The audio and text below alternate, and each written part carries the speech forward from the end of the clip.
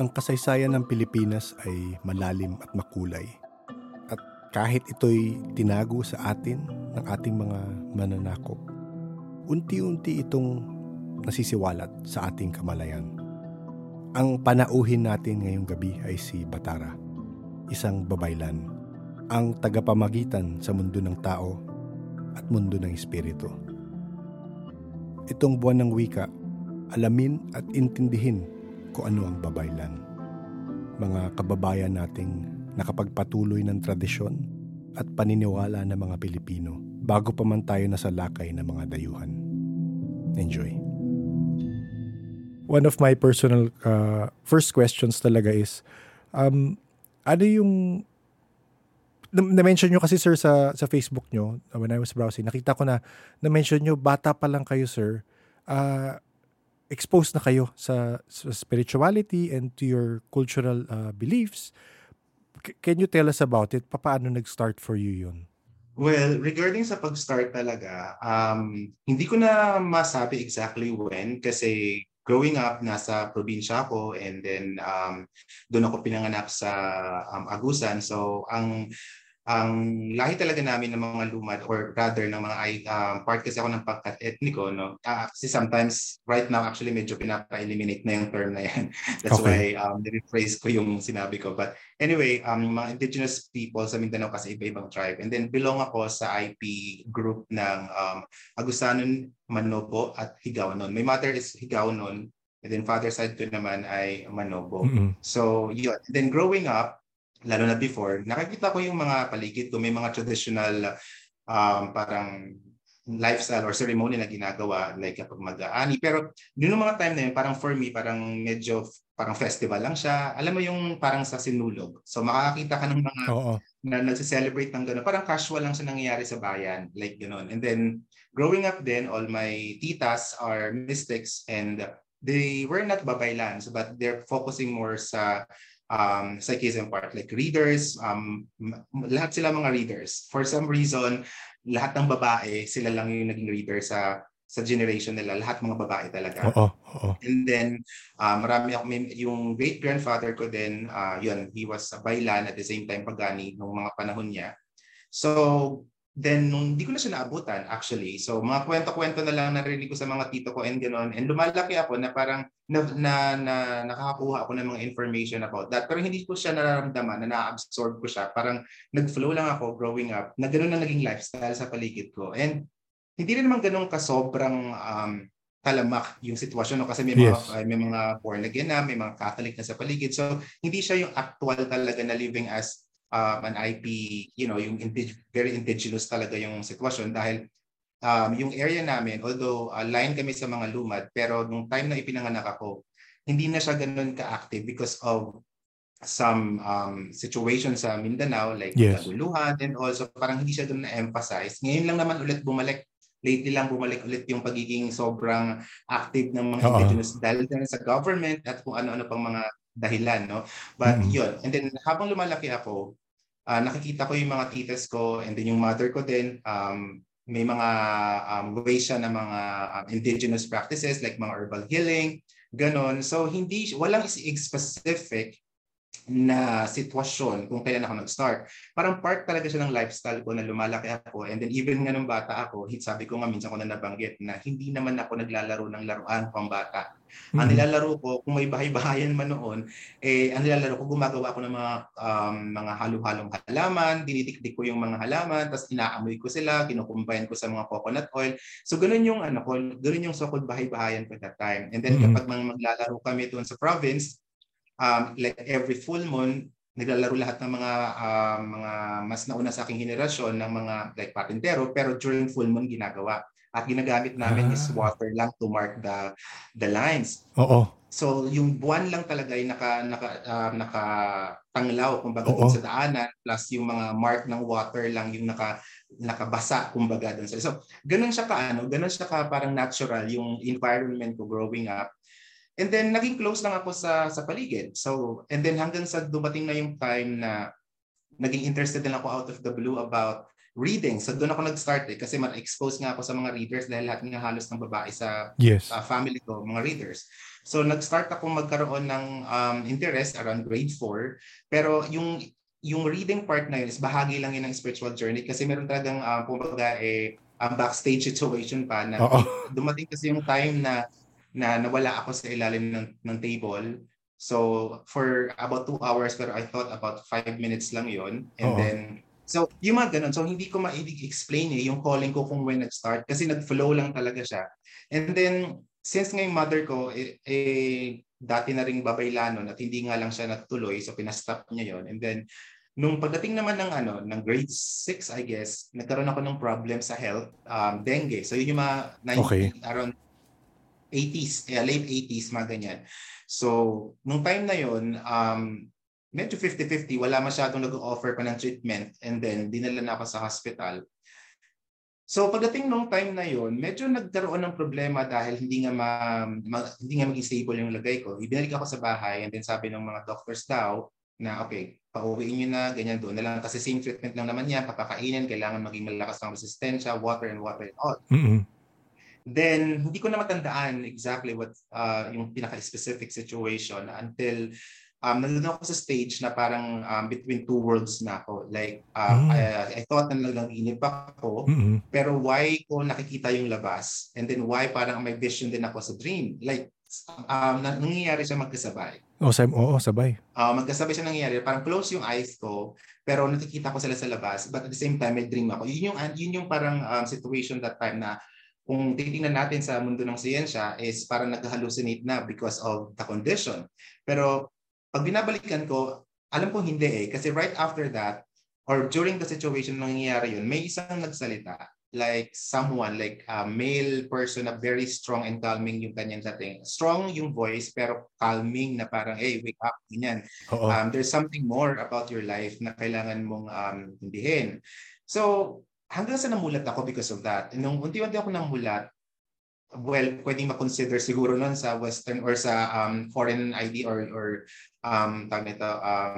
universal idea about aura and the rest, no, or colors of energy. Pagmulat ko, lahat ng paligid ko very vivid. As in literally yung paint ng door, ng dingding or na pader rather. Sobrang vivid niya. Tapos yung mother ko, nakita ko nag-glow siya ng violet. So that time, wala naman ako idea, may mga ganyan-ganyan. And in fact, ngayon, pag binabalikan ko, parang Western naman or out of the Philippines yung idea na yon. But maybe because nag-i-exist talaga siya sa psychic world talaga yung mga klaseng manifestation.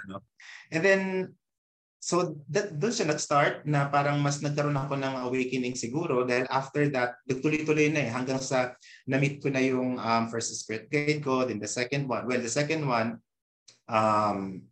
parang through dreams lang siya. Then pinaka-third talaga, pinaka-final spirit guide ko nung nag-transition yung mother ko from living the world na parang ganun. So, nung before sa mamatay, doon ko na siya nakilala. Kasi mother ko mismo nag-introduce sa akin during that moment. So, the time na nagkasakit siya, nasa hospital kami, mga ako nito, pang-third na to na spirit guide kasi I have 3 spirit guides or abyan kung tawagin namin. I'm not allowed lang to tell you the names. Yes, pero yun nga.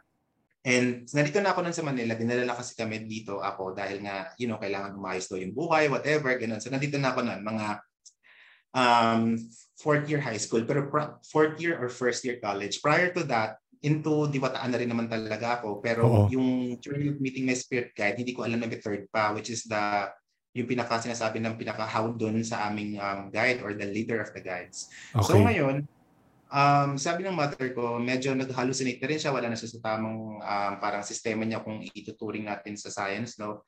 Ang dami niya nakikita kung sino-sino na walang nakakita ng iba, including myself. Hindi ko rin alam kung sino yun. And then sabi niya sa akin, papasukin niyo, ganyan. Dami pinapapasok, pinapakain. Tapos to the point na nung night before siya nagsabi ng tanggapin niyo, sabi niya na papasukin mo sila. And then, pagkatapos, paupuin mo, magtahod ka kasi andyan dyan yung mga ninuno mo. So, so ini-introduce sa akin yung mga names. I don't know kung sino. May kasama akong friend nun. So ako naman, nagpay respect. Tahod kasi it means parang respect. Sorry, hindi ko na na-translate.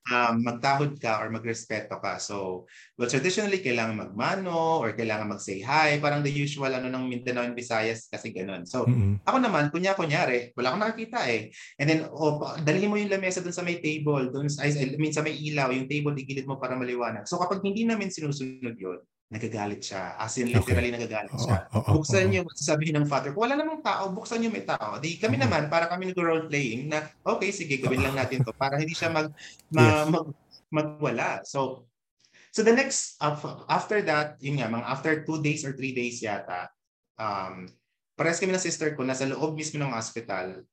May nalaglag akong piso ba or something. Pagkalaglag ko, may nakita akong butterfly sa ilalim ng upuan ko. And then when I checked doon sa ilalim ng ate ko, may butterfly din sa ilalim ng upuan niya. Nasa loob din ng hospital sa lobby. And then, within that day, the same day, yung father ko din, sabi nung kasambahay na kasama ng father ko, kasi medyo maedad na rin yung father ko. So, sabi niya, yung may butterfly din sa kanya mula sa hospital, nasa elevator, sumakay sa kanyang shoulder, pabalik ng bahay, hindi talaga lumipad. Lumipad na lang nung nasa loob na ng kwarto nilang ng mother ko. So, yun. And then, namatay na yung mother ko. To make the story short, namatay siya. Pero bago siya mamatay, sabi niya sa akin, tanggapin niyo ha. Kasi parang may shift kami ng pagbabantay. So, papasok na yung ate ko doon and father ko and then me and my friend in that time. Pauwi naman kami. And then sabi ng mother ko, tanggapin niyo. Ang alin. So, ang sister ko kasi medyo not into this. So, very religious kasi siya sa Christian world, which is okay lang naman din sa akin. However, hindi niya tinatanggap. Sabi ko, ano yon? So, for her, parang it was just simple lang, no? Parang, wala yan. Sige na, mo pa lang. So, wala naman siya sinabing tanggapin ko. Ang sabi niyo. So, nire-refer kami lahat. And dahil nga nag-exert na ng effort yung mother ko, sabi ko, sige, okay, Nay. And then, after that, the next day, namatay na nga siya. So, however ulit, hindi pa natapos yung sitwasyon na yun. Nagkaroon ng dream. Nagkaroon ng dream the next day, nung day na namatay siya, tama yung pagkaka-remember ko. Basta nagkaroon ako ng dream after that. Pero yung dream na yun, naulit lang yung physical situation na nangyari nung time na may pinapakilala siya. Sa sinabi niya na magtahod ka, naulit lang siya. However, doon sa dream na yun, dami ko ng however. Anyway, doon sa dream na yun, okay lang. Doon sa dream na yun, yung taong pinapakilala niya, lahat ng mga ancestors or pati yung spirit guide, nandoon na. So, like doon sa physical plane na nangyayari yun, I was really confused and parang feeling namin nag-roleplay lang kami, kinukuha ko yung kamay, nagbe-bless ako, and then yumuyo ko ako. Doon sa dream ko na nangyari ulit exactly the dream, the situation sa physical world. Nangyari siya sa loob mismo ng panaginip ko. Pero this time, lahat ng mga so-called tao na nandoon ancestors, nakikita ko na sila. Nakarinig ko yung mga boses nila. Like, parang totoong nangyari. Ang dami pala namin doon. And then yun na. So, ginawa ko na ganun eh. Hindi nagfo-flow siya ganun sa life ko. So, hindi ko na matrace kung paano ba hindi ako nagka-interest talaga eh. Alam mo yun, yung ang guides ko kasi talaga ang nag-call. Ano sir yung difference na-mention nyo kasi, ano difference nung Manobo sa Tiboli? Tribe lang yan, ganun. Kasi sa Mindanao, maraming mga tribes. So ang tribe sa Mindanao ay majority Manobo. Pero sa Manobo, may mga sub-tribes pa rin siya. Okay. So marami mga sub-tribes, it depends kung anong lugar, saan lugar ka, may bukid ng Manobo, may Babawon. So marami sila. Marami kami, pero iba yung dialect at Manobo ka, yung ginagamit yung wika, hindi magkakaparehas. Depende sa lugar, like mga Agusanon, iba yung mga ways ng pananalita namin. Then meron ding mga pagkabukid nun ka naman, kahit na Manobo ka, iba rin yun, yung Obo Manobo, Ata Manobo. Iba-iba kami ng lingwahe. So, kaya nagpo-fall kami sa isang lingwahe, it's either Tagalog, English, or Bisaya. Yun yung conversation na ginagawa namin pag cross-tribe na yung conversation. So, parang technically, 4 pang inaalam yung pananalita para magkaintindi. English, Tagalog, Bisaya, Native. Ang Bisaya naman kasi natural na siya sa Mindanao dahil influence na rin naman ng language ng Cebu. Yes. So, pero iba yung Bisaya kasi sa Mindanao, may halong Nitibo din.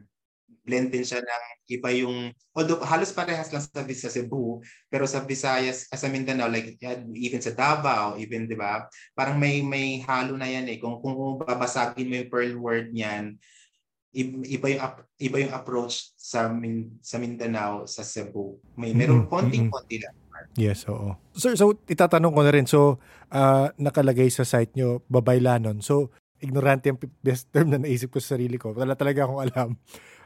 So, babaylanon is parang babaylan in training. Ganun, sir. Parang yun, tama ba? Oo, parang babaylanon, yes. Babaylan na rin ang maituturing siya. The reason lang babaylanon and babaylan is parang they're like parehas lang naman talaga kung tutuusin. Okay. Pero kasi kami, we use babaylanon dahil alam naman namin na hindi pa kami ganun ka-age talaga sa practice. Okay. We're still learning. Compared dun sa mga mas may mga edad na talaga na they can confidently, parang yung term talaga na fully baylan or babaylanon. Although, may mga iba naman na hindi na gumagamit ng babaylanon.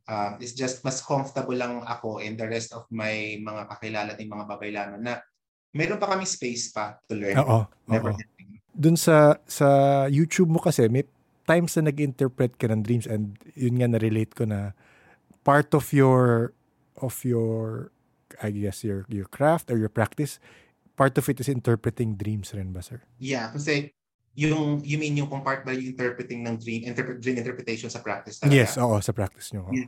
Well, dun sa live, it's very generic, no? Parang tinatap ko lang siyempre yung interest din ng tao about their dreams, but not all dreams naman ay may ibig sabihin talaga. But so kapag lang nagtatanong sila, so gagawa natin ng paraan kung ano yung possible symbolism. Lahat ng dreams kasi, be it normal or hindi normal yan, kayang gawa ng interpretation based sa symbol. Yes. However, pagdating naman sa Dibotaan tradition or dito sa aming pamamaraan, may iba yung interpretation namin. Like kami, mga babaylans and babaylanas and even other elders kahit hindi babaylanan, may mga usual talaga is spiritual, like konektado sa life namin. So for example, kapag may nakapanaginip ng katulad niyan, itong tumawag ngayon, something na may omen sa dreams yata yun. So kailangan naming tignan, kung may something wrong, ipagdidiwata pa yan, tatanungin sa mga guide kung ano yun. So hindi siya ganun ka-simple as parang pag-i-interpret online na parang, yung dream na yan, magkakapera ka, mawawalan ka ng pera. Hindi siya ganun. And sa actual life, talagang mas deep pa yung connection namin sa dreams dahil mas kailangan naming i-consider ano yung kapangkalahatang effect nito. Kasi baka mamaya kung babaylanon yung nakapanaginip, baka it's not just about panaginip or sa sarili niya. Baka kasi may kinalaman pa sa iba. So medyo complicated compare sa simple interpretation. Kaya ko lang na-interpret din yung ibang dreams sa online kasi marami naman din akong mga mainstream knowledge dahil nag-aral din kasi ako ng iba't ibang klase ng mystic knowledge, arts, ganun, para maintindihan ko din yung mga nangyayari sa ibang sistema, kumbaga spiritually speaking, kasi parang saklaw naman din ng at the same time lumalaon ng panahon, I need to sumabay kumbaga sa agos din kung ano yung mga information sa paligid kasi kailangan ko rin kung if I want na mag-educate ng ibang tao, I need to educate myself as well. Kung ano yung education sa external, no, doon sa napakasukan natin. But yes, very connected ang dreams talaga. Dreamer talaga ako. Lahat ng babaylanan and babaylans and the rest mga elders pa. Hindi ka pwedeng babaylanan ka or babaylans ka na wala kang panaginip.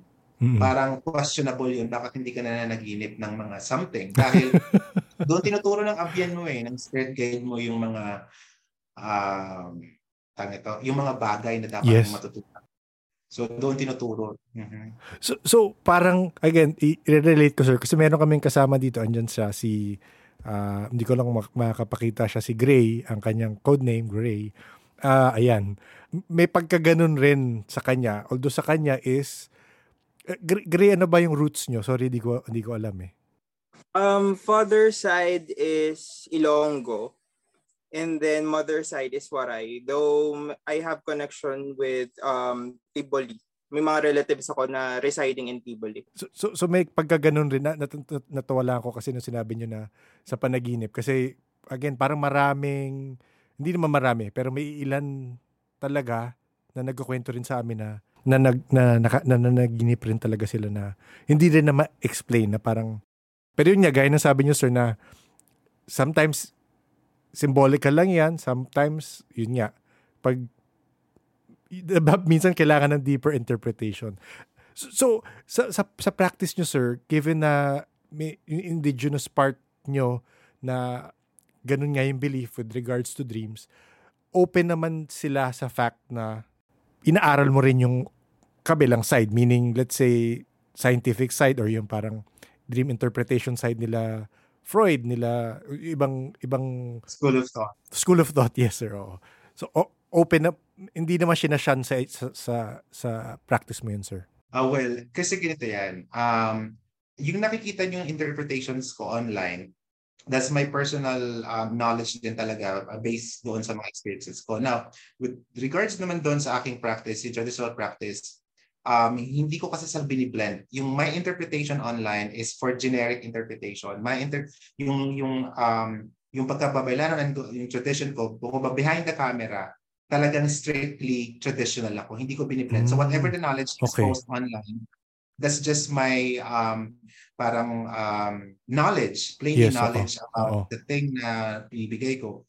So wala akong kino-cross culture pag personal practice na siya. So para online, yung mga inire-release kong mga contents, information, yan ay parang generic information lang na like everyone can follow or practice as someone interested sa mga ganung bagay. Pero behind the scene, kumbaga, hindi kami nagbe-blend ng anything. Okay. Like strictly no, at least sa elder ko, bawal, hindi mo pinagbabawal pero dapat hindi. Kasi for example, if magsi-ceremony kami, I don't know if this is still connected doon sa tanong, no? Pero example, okay lang, sir, okay lang. Kasi ang pagkakaintindi ko, parang yung question mo is kung hindi ba bawal na nagkakaroon ako sa ibang interpretation, then I have a traditional way. Yun. So again, that's different. Kumbaga social media, social media knowledge ang binibigay ko lang. Pero pagdating sa interpretation namin, hindi na. Like for example, pag nag-ritual kami, bawal sa amin mag-blend ng anything like mga saints or mga nagko-cross. But wala naman kaming against. In fact, may mga babaylans din na Christians, baptized as Christians. Pero every time nagagawa ng traditional ceremony, dapat hindi siya naka-blend. Kasi ang point ng mga elders, at least ng elder ko, ay paano mo mapapreserve ang isang tradition if i-blend mo na. You can acknowledge, you can practice yung ibang mga bagay. Pero once you do the tradition, you have to follow it properly. Kasi pag nag-overblend in the future, paano na natin matatanggal yung origin kung lalayo na hindi pa nga, mas marami na nga sa atin ngayon ang hindi nakakaintindi ng tradition. What more pag na-blend na siya in the future, saan na natin ito kukunin itong mga information? And even sa mga terminology, medyo allergic kami sa terminology kapag yung traditional term, inagagamit siya sa ibang bagay. So, parang ganon. So, medyo ganon behind the scene. Pero hindi naman kami yung tipong agresibo talaga na, oy, wag yan. Kaya, kasi maraming mga Filipino ang nakakatuwa na rin na interested sa mga pre-colonial spirituality. Yes. So, kaya ibinibigay ko yung mga general idea lang. And hindi naman nakakalabag or wala naman silang objections tungkol doon. As long as hindi ko talaga baguhin yung tradition at sa personal practice ko, hindi ko siya i-blend. So, yun lang naman. Akala kasi nila na like, syempre, especially sa channel ko, may mga pinapakita akong mga ceremonies at nakikita nila may mga knowledge ako about Wicca, about shamanism, ceremonial magic, at kung ano-ano pa. That is because in-involve ko yung sarili ko para nga I know na kung paano makinig yung mga tao at para maintindihan ko rin yung side ng ibang practices para I know how to compare and to parang provide information nang hindi man lang, para at least hindi ako naliligaw ng pagpapaliwanag at meron akong basis. Yes. Nakakatawa lang pag iniisip ko. Kasi technically si Roman Catholic Church, kung isipin mo, marami silang, gano'n nangyari sa kanila eh. Dahil gusto nilang makakuha ng mas maraming yung mga practice ng mga sun worship, yung kay December 25, hindi naman yan ang birth ni Christ. Diba?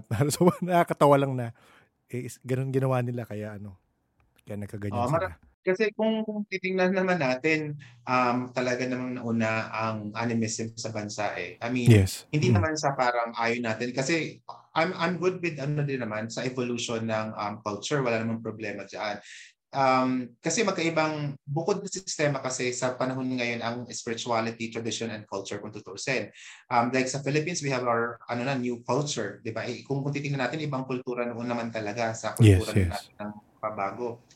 Even traditions nagbago na rin. Pero yun nga, kaya nga inaano namin minsan kapag yung mga Christians or Catholics or generally kung pag-uusapan natin yung mga known religions ngayon, hindi siya biniblend as much as possible. Pero marami din mga gumagawa niyan na medyo hindi na sila mga indigenous. May mga term na kasi ngayon na lumalabas sa their babaylands, but they're not indigenous people. Hindi naman kami against ganon. However lang talaga, may mga gumagamit na kasi nito na hindi native people. So, part na rin naman ng evolution, okay lang naman. Kaya lang kami, ang lalo na ngayon yung kami mga connected sa mga indigenous community, hanggat maaari, we should use the term, like, kung hindi naman talaga para doon, huwag na lang para doon. Para, kumbaga, in the future, hindi masisira yung ating culture, hindi magkabuwag-buwag.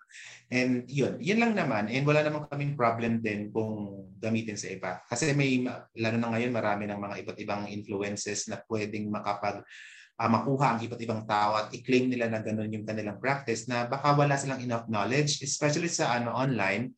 Maraming mga groups ngayon ng actually members ako ng iba't ibang like mga pre-colonial groups. Hindi ako masyadong active talking or commenting ganyan-ganyan. Pero marami akong nakikita na they are arguing sa traditions. Okay. They're basing about sa author na to. They're arguing about the rituals, traditions, basing from different authors. So ako syempre, hindi naman ako pwedeng kumbaga sumali na lang, gano'n. So, pero alam ko kung ano yung mga confusions nila kasi maraming mga books ang mali ang interpretation, especially hindi native speakers ang mga kasi kahit ako manopo ako, but I'm still learning yung mga talagang proper term ng dialect namin kasi hindi ganun kadali eh. Hindi naman ako lumaki na alam ko na yung salita. Pinag-aralan ko lang din siya dahil dying language na siya eh. Hindi siya known sa kung saan man. So encourage ko din sarili ko na talagang pag-aralan yung lingwahe. So, kaya kapag yung mga iba't ibang mga authors, marami na mga terms na mali yung naibibigay and actually madami pa akong gusto i-share sa ganyan. Baka may tanong ka pa. Go ahead. Sige, go lang sir. Ako, go lang. Maganda yung sinasabi mo kasi marami kasi yung point mo, which hindi ko alam kung yun yung pinaka-point mo is marami nagre-research sa internet and research sabihin mo yung libro. Pero sa totoo lang, better makakausap yung totoong nagpa-practice no kagaya nyo. So, totoo nagpa-practice. Yun naman yung point ko. Kasi for example, there was this parang conversation na sumingit ako, in-explain ko, and then parang a little bit inattack ako ng konti. So, hindi na ako nag-express further dahil ayoko naman ding kasi parang they were like, hinahanapan ako ng like, resources, like who's the author, what book, ganon. So sabi ko, I cannot tell you the book kasi that's the tradition eh. I'm living as someone talaga na connected doon. So, which naintindihan naman namin. Wala namang problema. Actually, thankful din naman kami sa mga nag-aaral at nag-research online ng mga traditions na ganito. Dahil syempre, nagkakaroon sila ng idea. So, yun lang. May mga pagkakataon kasi katulad sa makabagong like Filipino folk magic. When we say tawas, ginagamit nito sa mali. Okay. So, we call it, di ba, pag kunyari, nagpunta ka sa isang albularyo, right? So, kung napunta ka ng albularyo, anong ginawa sa isang albularyo? Tinawas ako. So, paano ka tinawas?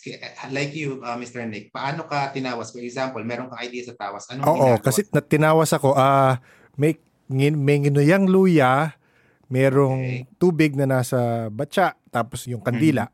Yun yung naalala ko lang. Bata pa ako. Okay. So, that's not tawas. Oo. Ang tawag dyan is process ng subay. Subayon ka. You gave that person or that albularyo, parang trinace niya what happened to you. But that's not tawas. The tawas talaga is the tawas itself, the alum. Okay. Ginagamit talaga ang tawas. Ang totoong tawas, nagtatawas ka talaga. Like you use the tawas alone. Or sometimes sinahaluan siya ng kamangyan, pero tawas talaga siya. Nilalagay yan siya sa mga bagol, what's this? Bagol. Nyog, not rin nyog. Nyog, yeah. Yung baon ng nyog, yeah, bagol. Baon ng nyog, Baon ng nyog. baon ng So, nyog. nilalagay siya sa bagol or sa nyog. Then, doon nilalagay yung tawas. Then from there, may ano yun ha, meron yung uling, bagol nga uling or uling na bao. Something like that. So, from there, tinutunaw yung tawas at yun ang ini-interpret. That's the traditional way and that is tawas. However, ngayon, yung pangangandila, ginagamit na rin as term nila tawas. Ginagamit na rin nila yung pag-aninag sa papel. Tawas din ang tawag nila doon. Ano pa ba? Pagluluya, tawas na rin ang tawag nila ngayon. Which, sa totoo lang, natakpan na. Di ba? Like you guys, Monique, hindi mo na, ang sinabi mo sa akin, tinawas ka, was yung ganun nga, yun yung alam nyo, tawas. So, nawala na yung tradition. Nawala na, naglaho na, na-blend na kasi. The pangangandila and then the paper thing na pinapausok-usok sa kandila, actually, Spaniards yan. Pero, yung tawas talaga, ancient time or rather pre-colonial or at least... Pre-colonial talaga siya ang pagtatawas. Well, kung titingnan ko yung pagsasalin lahi sa amin ng informasyon at growing up din with some mystics and babaylans and albularyo sa paligid, sa amin kasi, yun talaga. Tawas talaga siya pag sinabing tawas-tawas. So, kung ito man ay hindi pre-colonial or let's say, dumating na rin siguro ng something, pero for sure may tawas naman siguro sa Pilipinas noon pa before pa dumating. Di ba? Kasi ano naman siya, elemento naman makukuha sa kalikasan. Pero yes. Yun na nga, ang point lang dito is that mas old kasi ang tawas, kaya siya naging tawas. I mean, naging tawag sa karamihan. So yun yung point ko and I hope point na rin ng ibang mga katulad ko na huwag nating gamitin sa mali or at least hindi naman sa mali. So let me correct that. Hindi naman mali.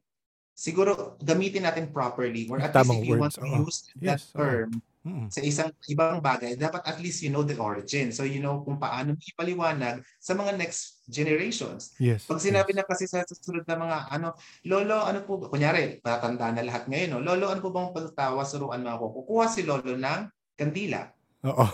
So, which is different na. Yes. Pero before, yung mga elders namin, if we ask our elders, Lolo, tawas, hanap ka tawas. Maghanap ka talaga ng literal na tawas. So, but syempre, nag-evolve ang ang language, ang wika, which is okay lang talaga if you want to use it as tawas-tawas. Pero hanggat maaari, let's preserve the totoong or at least alaman lang natin. Kasi I'm sure nung colonization period, maraming words na parang inechepwera talaga na, ito na tawag nyo dyan, di ba? I'm sure marami, I mean, hindi ako learned enough para masabi ko ano yung mga yun. Pero I can assume na marami tayong practices, marami tayong words na pre-colonial times na talagang inechepwera, which is including, ayun. Yes, madami pa yan. Marami pang mga maling, ang pangat naman sabihin mali kasi ang lingwahe naman nag-evolve. Kumbaga, siguro, ano pang much better term? Siguro hindi proper. Yes. Hindi proper. So dahil nga nakakalungkot na hindi na nila matandaan or maipaliwanag kung ano talagang origin. And halimbawa na rin yung paggamit natin ng mga iba't ibang terms sa ano pa ba? Madami kasi tumatakbo sa isip ko pero ang pinaka main concern lang naman talaga dito is gamitin natin ang tamang katawagan sa tamang bahagi. So marami pa mga ganyan mga terms na dapat alam natin yung mga origins and mga information and even yung mga differences like what is albularyo. Minsan kahit albularyo ka at ako sa'yo babaylan which iba din yun. Kasi may mga iba't ibang pinagmumulan yan. Hindi na alam kung saan nagkakalutuhan na kung sino ang babaylan ba. Albularyo. Kasi may na-encounter ako, Visayas area, babaylan daw. And that's okay. Wala namang problema. Pero ang pinaka-tradition niya is albularyo type, yung galaw o yung mga process niya, which is hindi rin tama. Na tawagin siyang babaylan if albularyo siya. Kasi again, yung mga ganong bagay, masisira na naman yung nasaan na yung babaylan, iba na yung mukha. Like if you search sa YouTube, may nagtanong sa akin, may original bang chant ang babaylan? Sabi ko bakit? May napanood siyang video na may chant doon na kung saan Visayas siya na parang unod, bukob, unod, sa tanang mga unod, bukob. Which is okay. That's a good presentation of Babaylan, no? Oo. Pero parang ang dating sa kanya, nung nagsabi sa akin, na yun ba daw yung official chant ng Official. Babaylan? Sabi ko, Oo. walang official chant. Oo. Walang official chant. Sabi ko, however, dun sa video na yun, gumagamit ng orasyon. Sabi ko, hindi siya Babaylan. May orasyon. Oo, yung orasyon actually mainly ang ginagamit. So sabi ko, katulad niya, nagamit na naman yung term na Babaylan doon sa practice na hindi naman talaga dapat. Oo. Oo. Kaya nga, lagi ko ina-advocate na you can practice different tradition kahit hundreds pa yan. Basta as long as you know your tradition. You have to separate your tradition. Yes. You have to know your tradition before ka mag-practice ng iba. Kasi like if you want na mag-practice ng Catholicism at the same time nagpa-practice ka ng mga pre-colonial spirituality, then that's okay. No problem. Huwag mo na pagsama-samahin kasi mabubura na yung ating tradition. Masisira na yung ating pinagmulan dahil hindi na matitrace, mahihirapan na yung mga anthropologists in the future na basagin yung history. Kasi ngayon palang hirap na sila eh. Ngayon nga, kami mga mas wala alam. I-jump ko lang ng konti, naalala ko lang yung nakwento mo yung sa spirit guides. Kasi nakita ko yung, hindi ko alam, yung sculptures ba yun, Batara? Yung meron kang, yung kay Magindara, yung Pagaspas. Yan yung isa sa mga artwork ko, yung mga ginagawa. Oo. So, tama ba? Sinasculpt mo from, or metalwork ba yun? Ganun ba? Ang tawag pa rin sa kanya is sculpting, pero clay sculpt ang ginagamit namin or sculpting clay ang ginagamit ko. Pero hindi siya traditional way kasi may mga traditional way na tawag na mga tao-tao or mga manahog. So, pero yung mga yun, it's form expression ko lang ng art ko na gusto kong kahit papaano sa art ko mag-reflect yung parang tradition natin as not just parang a Manopo or not just a Mindanaon but also as a Filipino. Isa sa mga question ko kasi ako naman, one of my particular interests is parang hinahanap ko yung mga pagkapare-pareho ng mga culture across the world.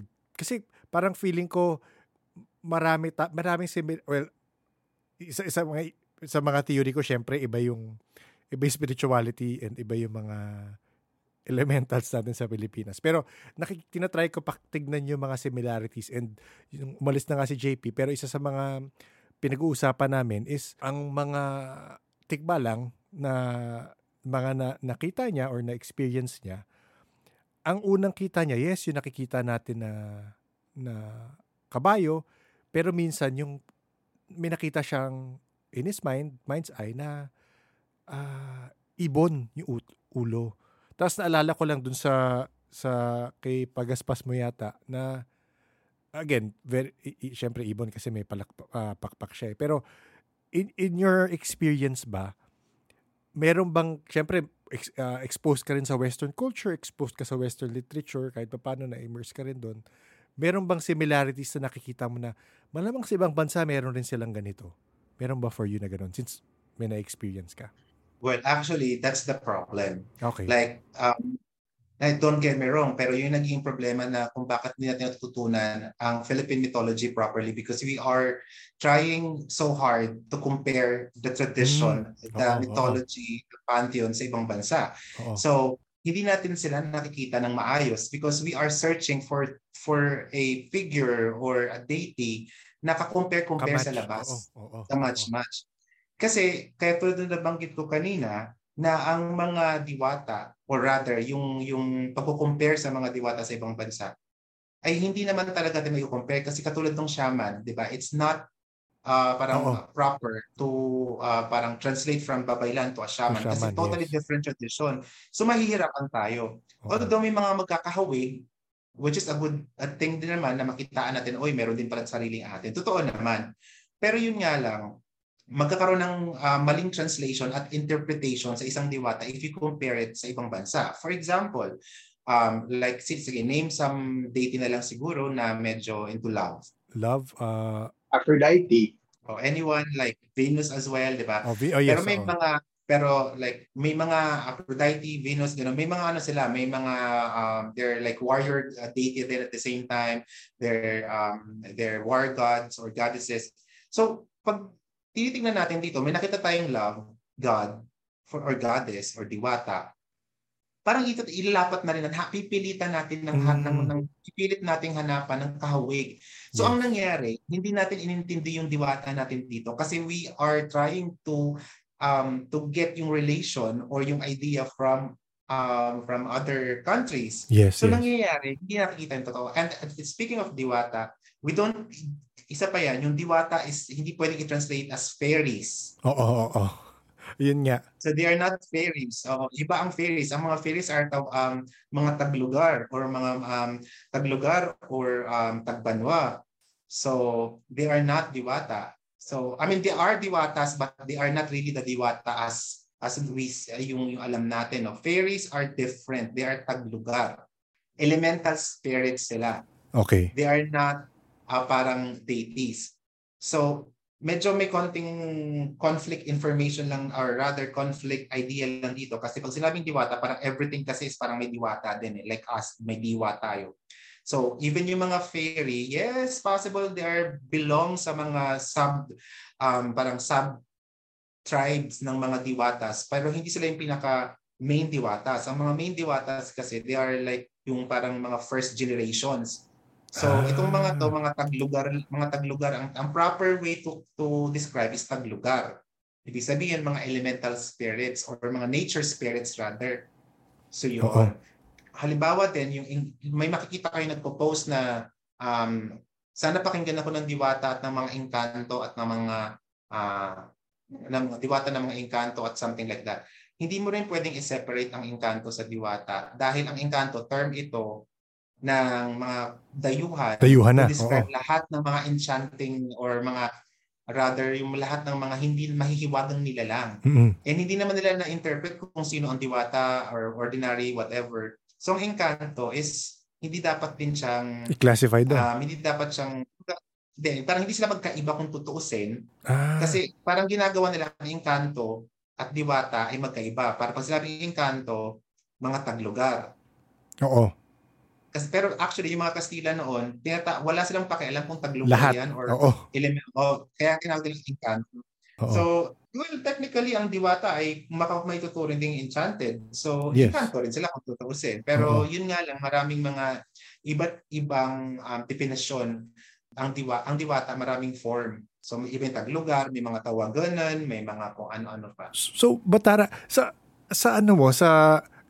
super interested lang ako sa practice mo and kasama kahit sa experience mo practicing your sa indigenous practice, ano yung belief nyo yung parang pagka-segment niya? Kasi may tinanungan ako before ang na-mention niya rin sa akin na kasi yung hierarchy pre-colonial walang hierarchy. So yun ang sa kanya. Pero for me, sa tingin ko, may hierarchy pa rin eh. Sa'yo ba, ano yung pagkaintindi mo sa hierarchy? Nung mga enchanted beings, so, oo. Yes, may hierarchy sila. Kung tutuusin, no? If talagang pag-uusapan natin. Meron kasi tinatawag na 3 levels ng, form of diwata, just to identify yung mga iba't ibang levels, no? Kung sa native talaga, ang diwata is separate sa mga taglugar. Yung mga diwata, sila yung parang mga first generation talaga created by the creators or creator. Why creators? Kasi meron din mga iba't ibang tribe na may mga trinities and may mga iba naman na may mga tumutulong kasi lagi, hindi mag-isa yung planner na gumawa, no. So, ngayon meron tayong mga langit noon, ibabaw noon at saka lalum noon or mga kailaliman, no? Oo. So, nahahati sila sa 3. So, yung pag sinabing langit nun, sila yung usually mga supreme beings. General na to ha. General to, not just sa specific tribe. Yes. Then, ibabaw nun, sila itong mga nasa ibabaw na nakikipag like mga diwata na kung saan halimbawa yung diwata ng bundok.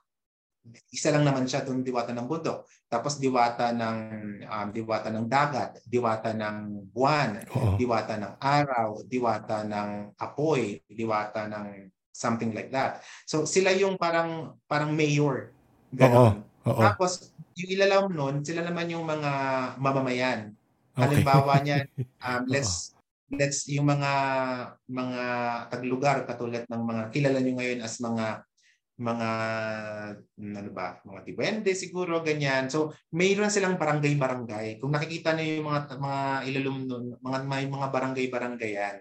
Like yung or may mga pangkat-pangkat. Pero yung mga ibabaw nun, sila yung parang nag-govern sa isang bahagi ng kalikasan sa pag-aani, sa pagtatanim, sa tag-ulan, katulad ni amihan, ni habagat, para lang medyo mas familiar yung term. Amihan, habagat, o kaya naman, sino pa ba? Sibulan.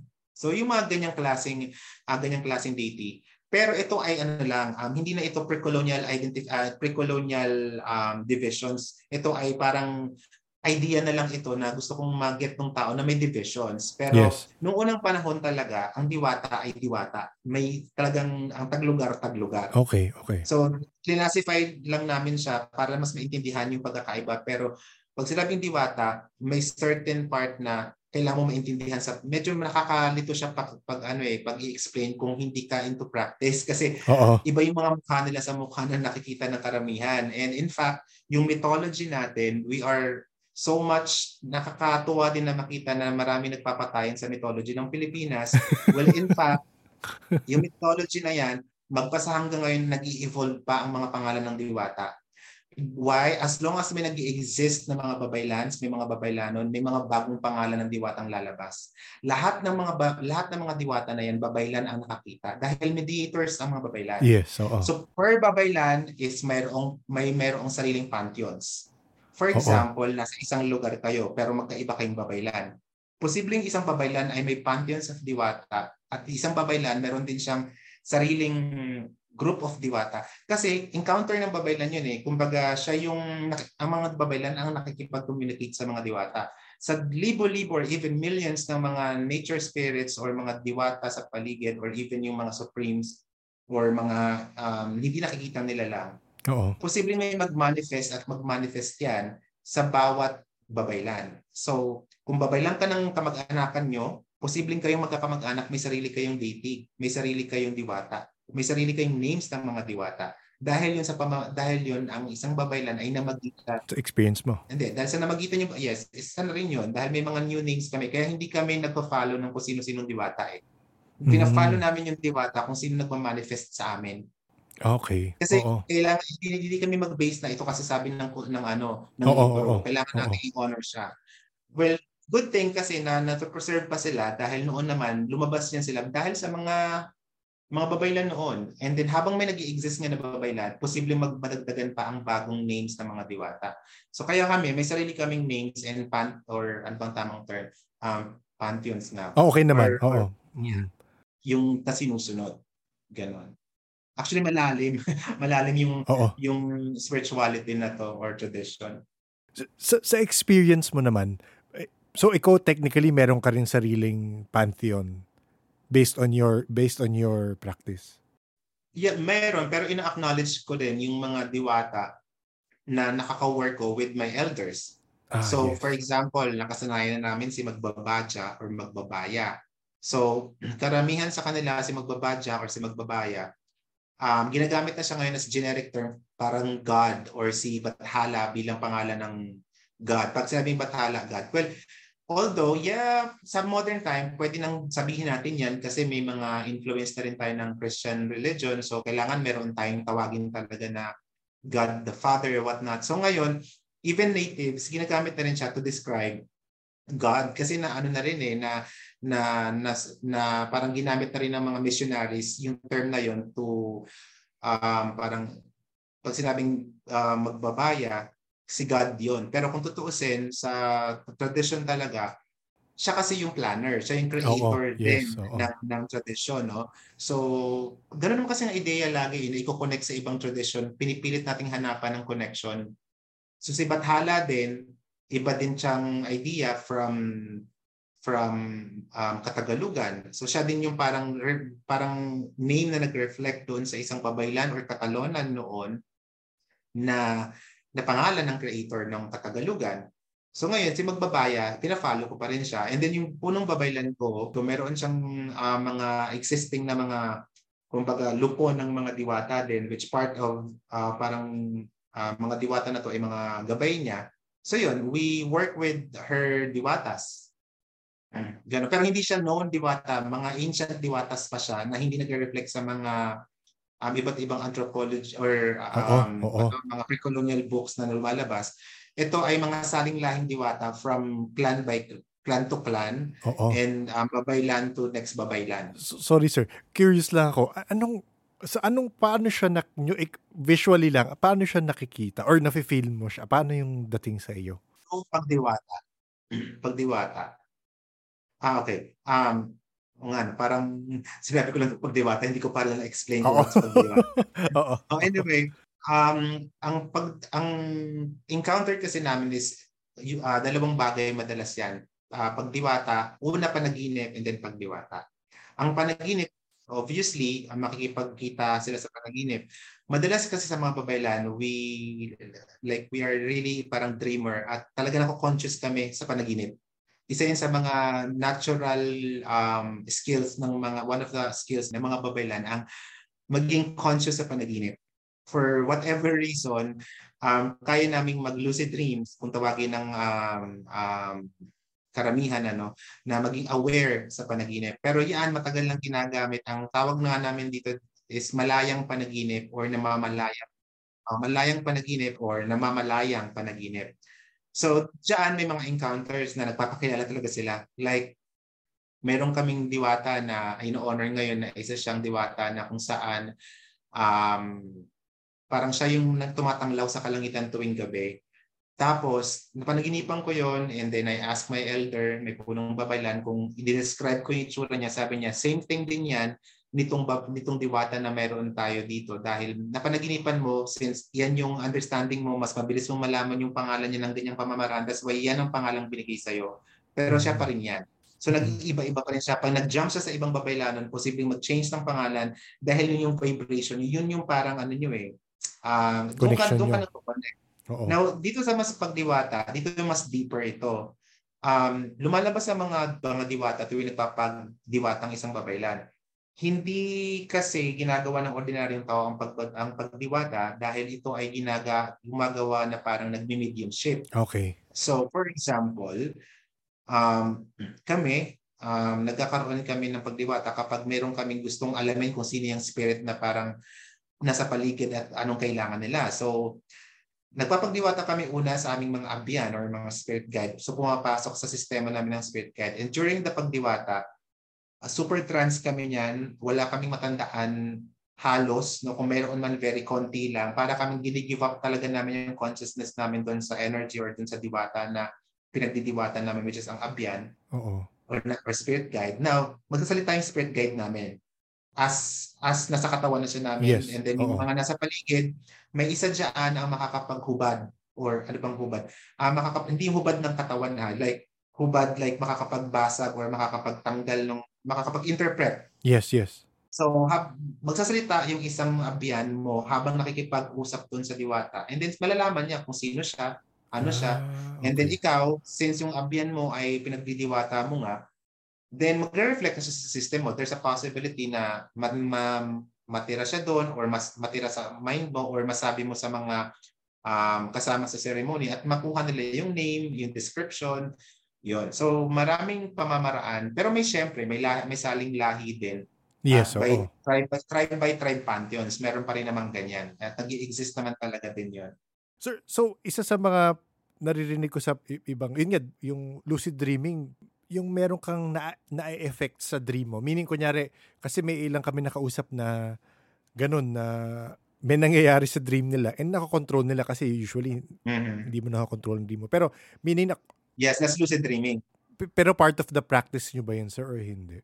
Yes, part of the practice talaga siya dahil doon kami nakikipag-communicate. For example, hindi naman namin kayo mapagdiwata. Like ako, if may mga i-consult ako sa mga spirit guide ko at need ko silang makausap, may ginagawa akong seremonya bago matulog para pag natulog ako, maging aware ako at the same time, dumating sila sa panaginip ko. So controlled dream siya. Pero actually yung part nga na yan, hindi rin siya considered as lucid dream kasi parang controlled dreams Controlled kasi mo ang na. lucid Oo. dream pagiging aware lang Oo. Pero yung ginagawa namin is medyo malayang panaginip siya. Yun, malaya, free dream siya, parang tama ba yung translation? Malayang panaginip. Pero kagaya nun, so may mga nagko-question sa amin, may nagkukwento sa amin na similar to that na aware sila na nanaginip sila, na control nila actions nila, pero merong times na merong visitors na unwanted. Meron ka bang ginagawang protection for that? Kasi kagaya nun, hindi ko nakakwento yung kwento, masyado mahaba. May bumibisita na, let's say, entities na hindi invited. Tapos sinatry nila mag-escape. Pero very lucid dreaming and controlled dream siya. So, naghimingi siyang help sa guides niya kaya siya nakakaparang takas. May way ba meron ka bang ma-advise for people like that na they are not practicing babaylanons pero na-experience nila May protection ba for that, sir? Okay. Well, iba-iba kasi ang cases dyan. So, first question dyan, gaano nakatagal? Second, ano yung nangyayari during the hunting or during the situation? And may nagawa ba sila nakaraan? Kasi posibleng yung mga case na yan, kung hindi nangyayaring natitigil siya, baka kasi meron, di ba na-mention mo nga pala na nag-ask siya ng parang help sa mga spirit guide niya para makatakas siya doon. Tama ba yung pagkakaintindi ko? Yes.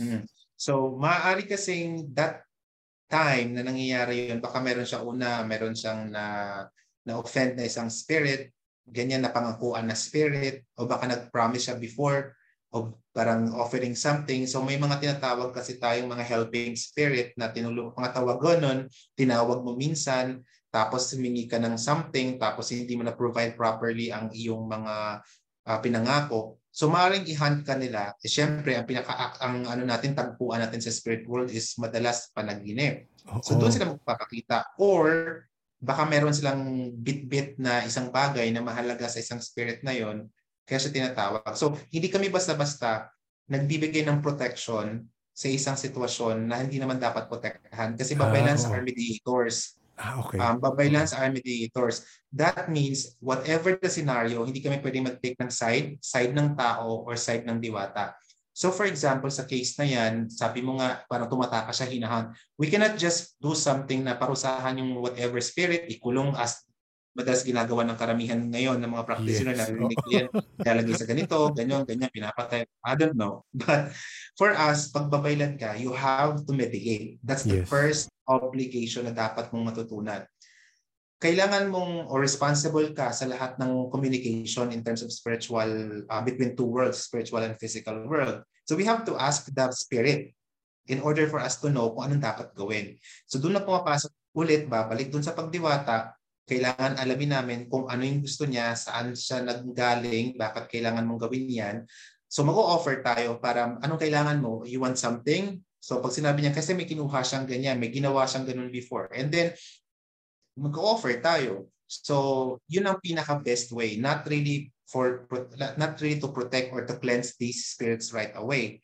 So medyo, yeah. For me, mas maganda yung ganung outlook, sir. Pero is it advisable na for people na hindi babaylanon, na hindi babaylan, ang lineage or ang track na nakaka-experience to, better ba sa kanilang wag maging confrontational agad? Better ba same as you na parang, anong problema ba? Parang ganun yung attitude.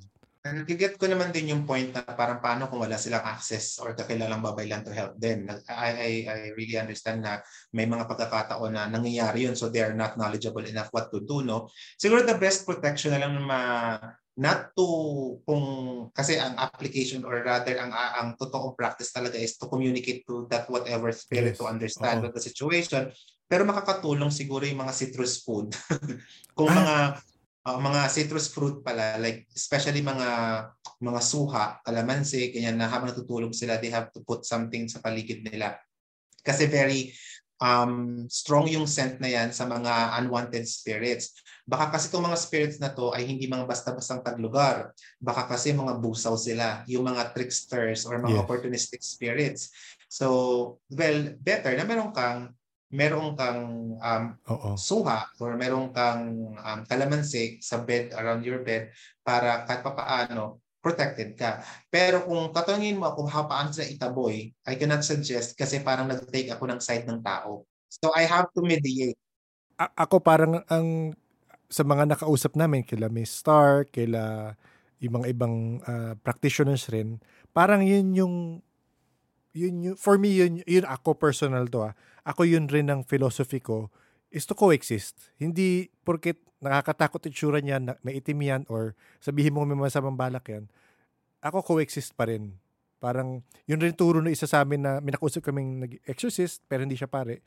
Nasabi niya, kung meron sa bahay nyo, batuhan, i-bless mo siya. Hindi mo kailangan kaawahin. Bless mo lang siya, Exactly. bless mo lang siya. Tapos, eventually, kung hindi niya ma-match yung energy mo, yung frequency, yung term nga, frequency mo, aalis rin yan Mm-hmm. Kasi hindi kanya masabayan Mm-hmm. So ako, for me, parang mas gusto ko rin yung ganun. Kaysa yung iba nga na-mention mo na, orasyon nila, tapos dadasalan. Kulong-kulong daw, gano'n. So yun yung medyo, well, that's their spiritual reality, which, okay, that's your spiritual reality, that's fine. Pero ako, personally, kahit hindi ko na lahatin, ang journey ko as a babaylanon, at sa mga naturo din sa akin, nandun ako sa part na if you are a mediator, ba't ka magte-take ng side ng tao agad? Pag may lumapit sa'yo na ginugulo po ako, o tara, parusahan natin yung mga diwata na to. Kailangan natin silang itaboy agad-agad. What if ikaw may kasalanan? So naging unfair na yung batas or yung justice mo bilang isang mediator. Dahil tinake mo na agad yung side ng tao, which is porket tao pa rin, but always remember as babaylanon, dapat meron kang responsibilidad to mediate. So that's the main point. And may mga pagkakataon naman na kailangan talagang mag-provide na rin ng medyo hindi maganda. Medyo, kumbaga may war mode na rin naman. May mga ganung pagkakataon. Only if hindi talaga, mapaglaro lang talaga siya. Pag nalaman mo na wala siyang kailangan, walang ginawa yung tao, siya lang talaga yung makulit. Tapos inoferan mo na siya, binigay mo na lahat ng alay, kulang na lang magbigay ka ng elepante o kaya giraffe, manahimik lang siya. But that's the time. I mean, kidding aside, yun talaga yung pinaka-idea. Kasi sa amin, meron kaming joke nga na, simulan muna natin sa nganga, simulan muna natin sa manok, then baboy, and then baka, whatever. Kung hindi pa rin makuha talaga, bigyan mo ng elepante o kaya giraffe kasi mas malaki. Pero joke lang yun. Ang ibig sabihin namin is, tingnan muna natin. Kung talagang umabot ka sa sukdulan at naibigay mo na dapat lahat ng naibigay, hindi pa rin siya nakipagkasundo sa'yo, then that's the time na magbigay ka na ng konting, sipain mo na ng konti yung pagkakataon. Kasi that's, parang hindi na siya, hindi na siya maka-balance. Kasi parang, alam mo na ito talaga ay kailangan mong bigyan ng pansin or leksyon dahil hindi na siya nakikinig, hindi na mediation dapat dahil tapos na Pero yun sobrang bihirang-bihira mangyari. Kaya kapag nagse-ceremony kami, like sa Western practice nga, maraming tatanong sa akin, anong start nyo ng ceremony? Nag-cleanse ba kayo? Ganun-ganun. Kasi sa Wicca, usually sa Wicca may mga ganun I don't know if you guys are familiar dun sa ritual ng Wicca. Pero sa Wicca, may mga cleansing processes yan, maglalagay ng circle to shield, mga ganon. So tinanong nila ako na kung may shielding process din ba sa amin sa ceremony. Wala. Kasi hindi rin kami nag-cleanse. What we do, we talk to them at nagbibigay kami ng pahintulot na mag-coexist. Yes, oo. At tapos, hindi kami nagbibigay na parang cleanse dito, cleanse there. Meron kaming proper ano bang tama? Hindi cleansing proper paglalayo para hindi sila palayasin. Hindi kami nagtataboy. So may dalawang klase. Merong pang-ilad. Well, iba-iba naman ang term.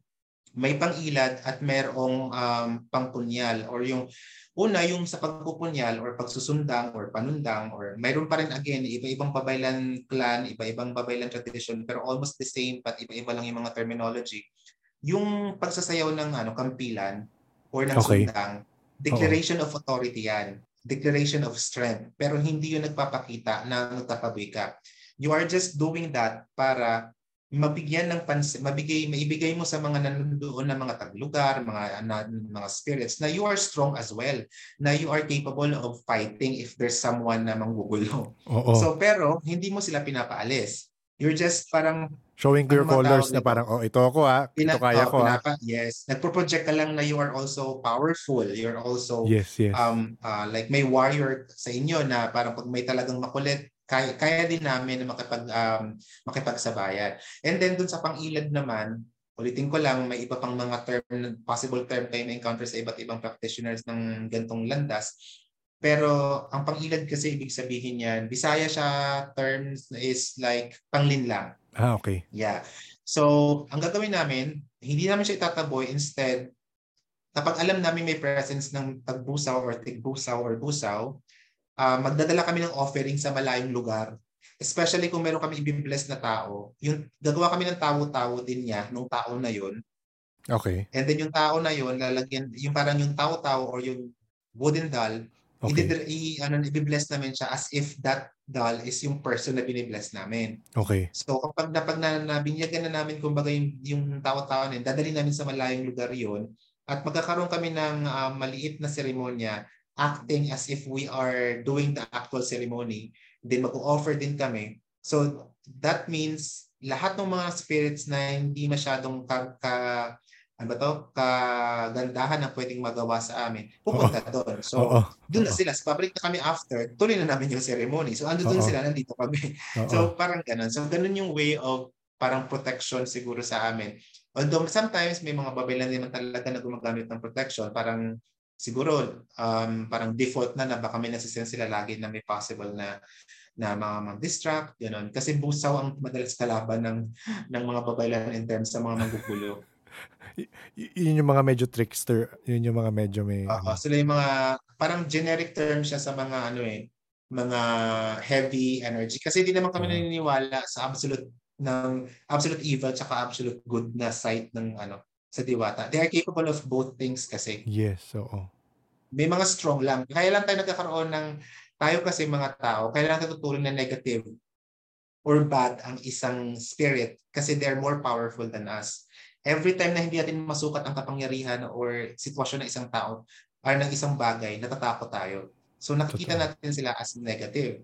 So kung gagawa sila ng bagay, let's say sinaktan ka nila or nasagi ka nila, syempre energy nila ay medyo hindi ganun ka level ng energy mo. So ang nangyari, naging weak ka because na-absorb mo yung medyo sharp yung energy nila para sa iyo eh. So pero hindi nila yun sinasadya. Pero yung iba nakikita as negative. Although may mga aggressive talaga, too powerful na hindi pinakikinggan, yung parang may sariling mundo sila. Yun lang sila. Pero you can ask them for their help then sometimes. Okay. Yun nga marami nagsasabi talaga. Well, yun ang napipick up ko sa mga na-interview namin na iba ang concept nila ng good and evil. Yun nga, same sa sinasabi mo ngayon na hindi porket, yun nga, may nagawa ka kasi, ikaw may nagawa ka palang masama. So, parang binalik lang sa'yo. Parang ganun lang yung dating Tama, di ba? Pero for you, yes, masamang creature na yan. Pero sa totoo lang, may ginawa ka rin talaga namang masama. Kaya nagkakaganon.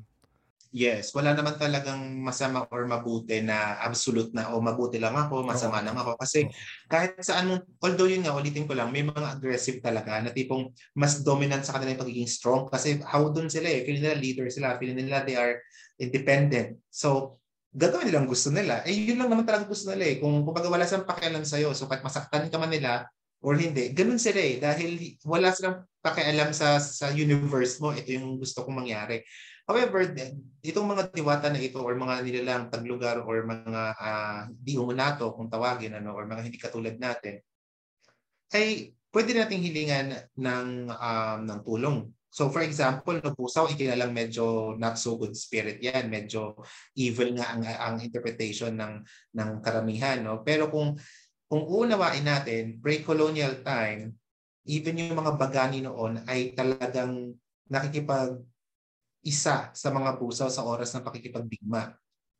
Kasi yung kakayahan, dahil nga ang pusaw ay very powerful, yung being na yun, ino-offera nila yun, o yung babaylan, tinutulungan na may makuhang atensyong busaw na idikit sa isang bagani para ibigay or i-share yung power, yung strength. Kasi super powerful ang mga busaw kung tutuusin because they are malayang spirit, kumbaga wala silang sinisino. I-open ko lang yung floor kasi I think iba dito may questions lang. Mayroon ba kayong questions kay sir bago ko ituloy yung mahaba ko pang Go lang. realization lang when he said about tawas. Kasi nga, look, growing in Mindanao, when we say tawas, we use tawas tapol. I don't know if that's the same with Batara. Yeah, right? The tawas tapol, and then we smoke it. Kasi that's how we do, for example, in Bisaya term kasi we say it's buyag, nabuyagan. So kailangan magtawas. It's only that when I started watching movies, then tawas, nagtaka ako before, tawas pat kandila, ba't di tawas? Yun lang. Me as a Mindanaon, and of course, may mga practices din na culture, same with what Batara is doing. Kaya yun, may mga confusion, point of confusion lang talaga. Mm-mm. So yun, I'm very happy because he opened that up. Mm-mm. Yeah, marami kasi mga wrong, hindi na proper yung paggamit kaya nagkakaroon ng ganun. And tawas tapol is like violet. Pero actually, ngayon yung you can use tawas na white rin naman. It really depends. No? But may mga iba't ibang colors kasi na ginagamit dyan. So, okay. Usually tawas tibuok or mga tawas na buo. Tawas tibuok. So, different colors, different uses rin? Ganun ba? May mga ganun. Pero kung gusto mo lang ng any tawas will do. Like, kung sa situation pa, parang pang general naman siya, you can use the white one.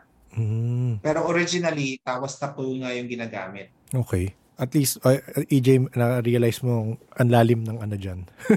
ng learnings mo pa sa culture mo rin. Actually, kung nasa Mindanao ka, nagbi-blend na rin kasi lately yung mga native practices sa mga Christians and mga Visayan people, and na-absorb na rin. Yun nga lang, sadly nga, even nasa Mindanao na yung karamihan, hindi pa rin sila, kahit na marami na kasi mga native na hindi nag-act or nag-claim as natives because they are feeling na parang kapag native sila, mababa sila, ganun yung pakaramdam nila, na nahihiya sila, hilasan sila.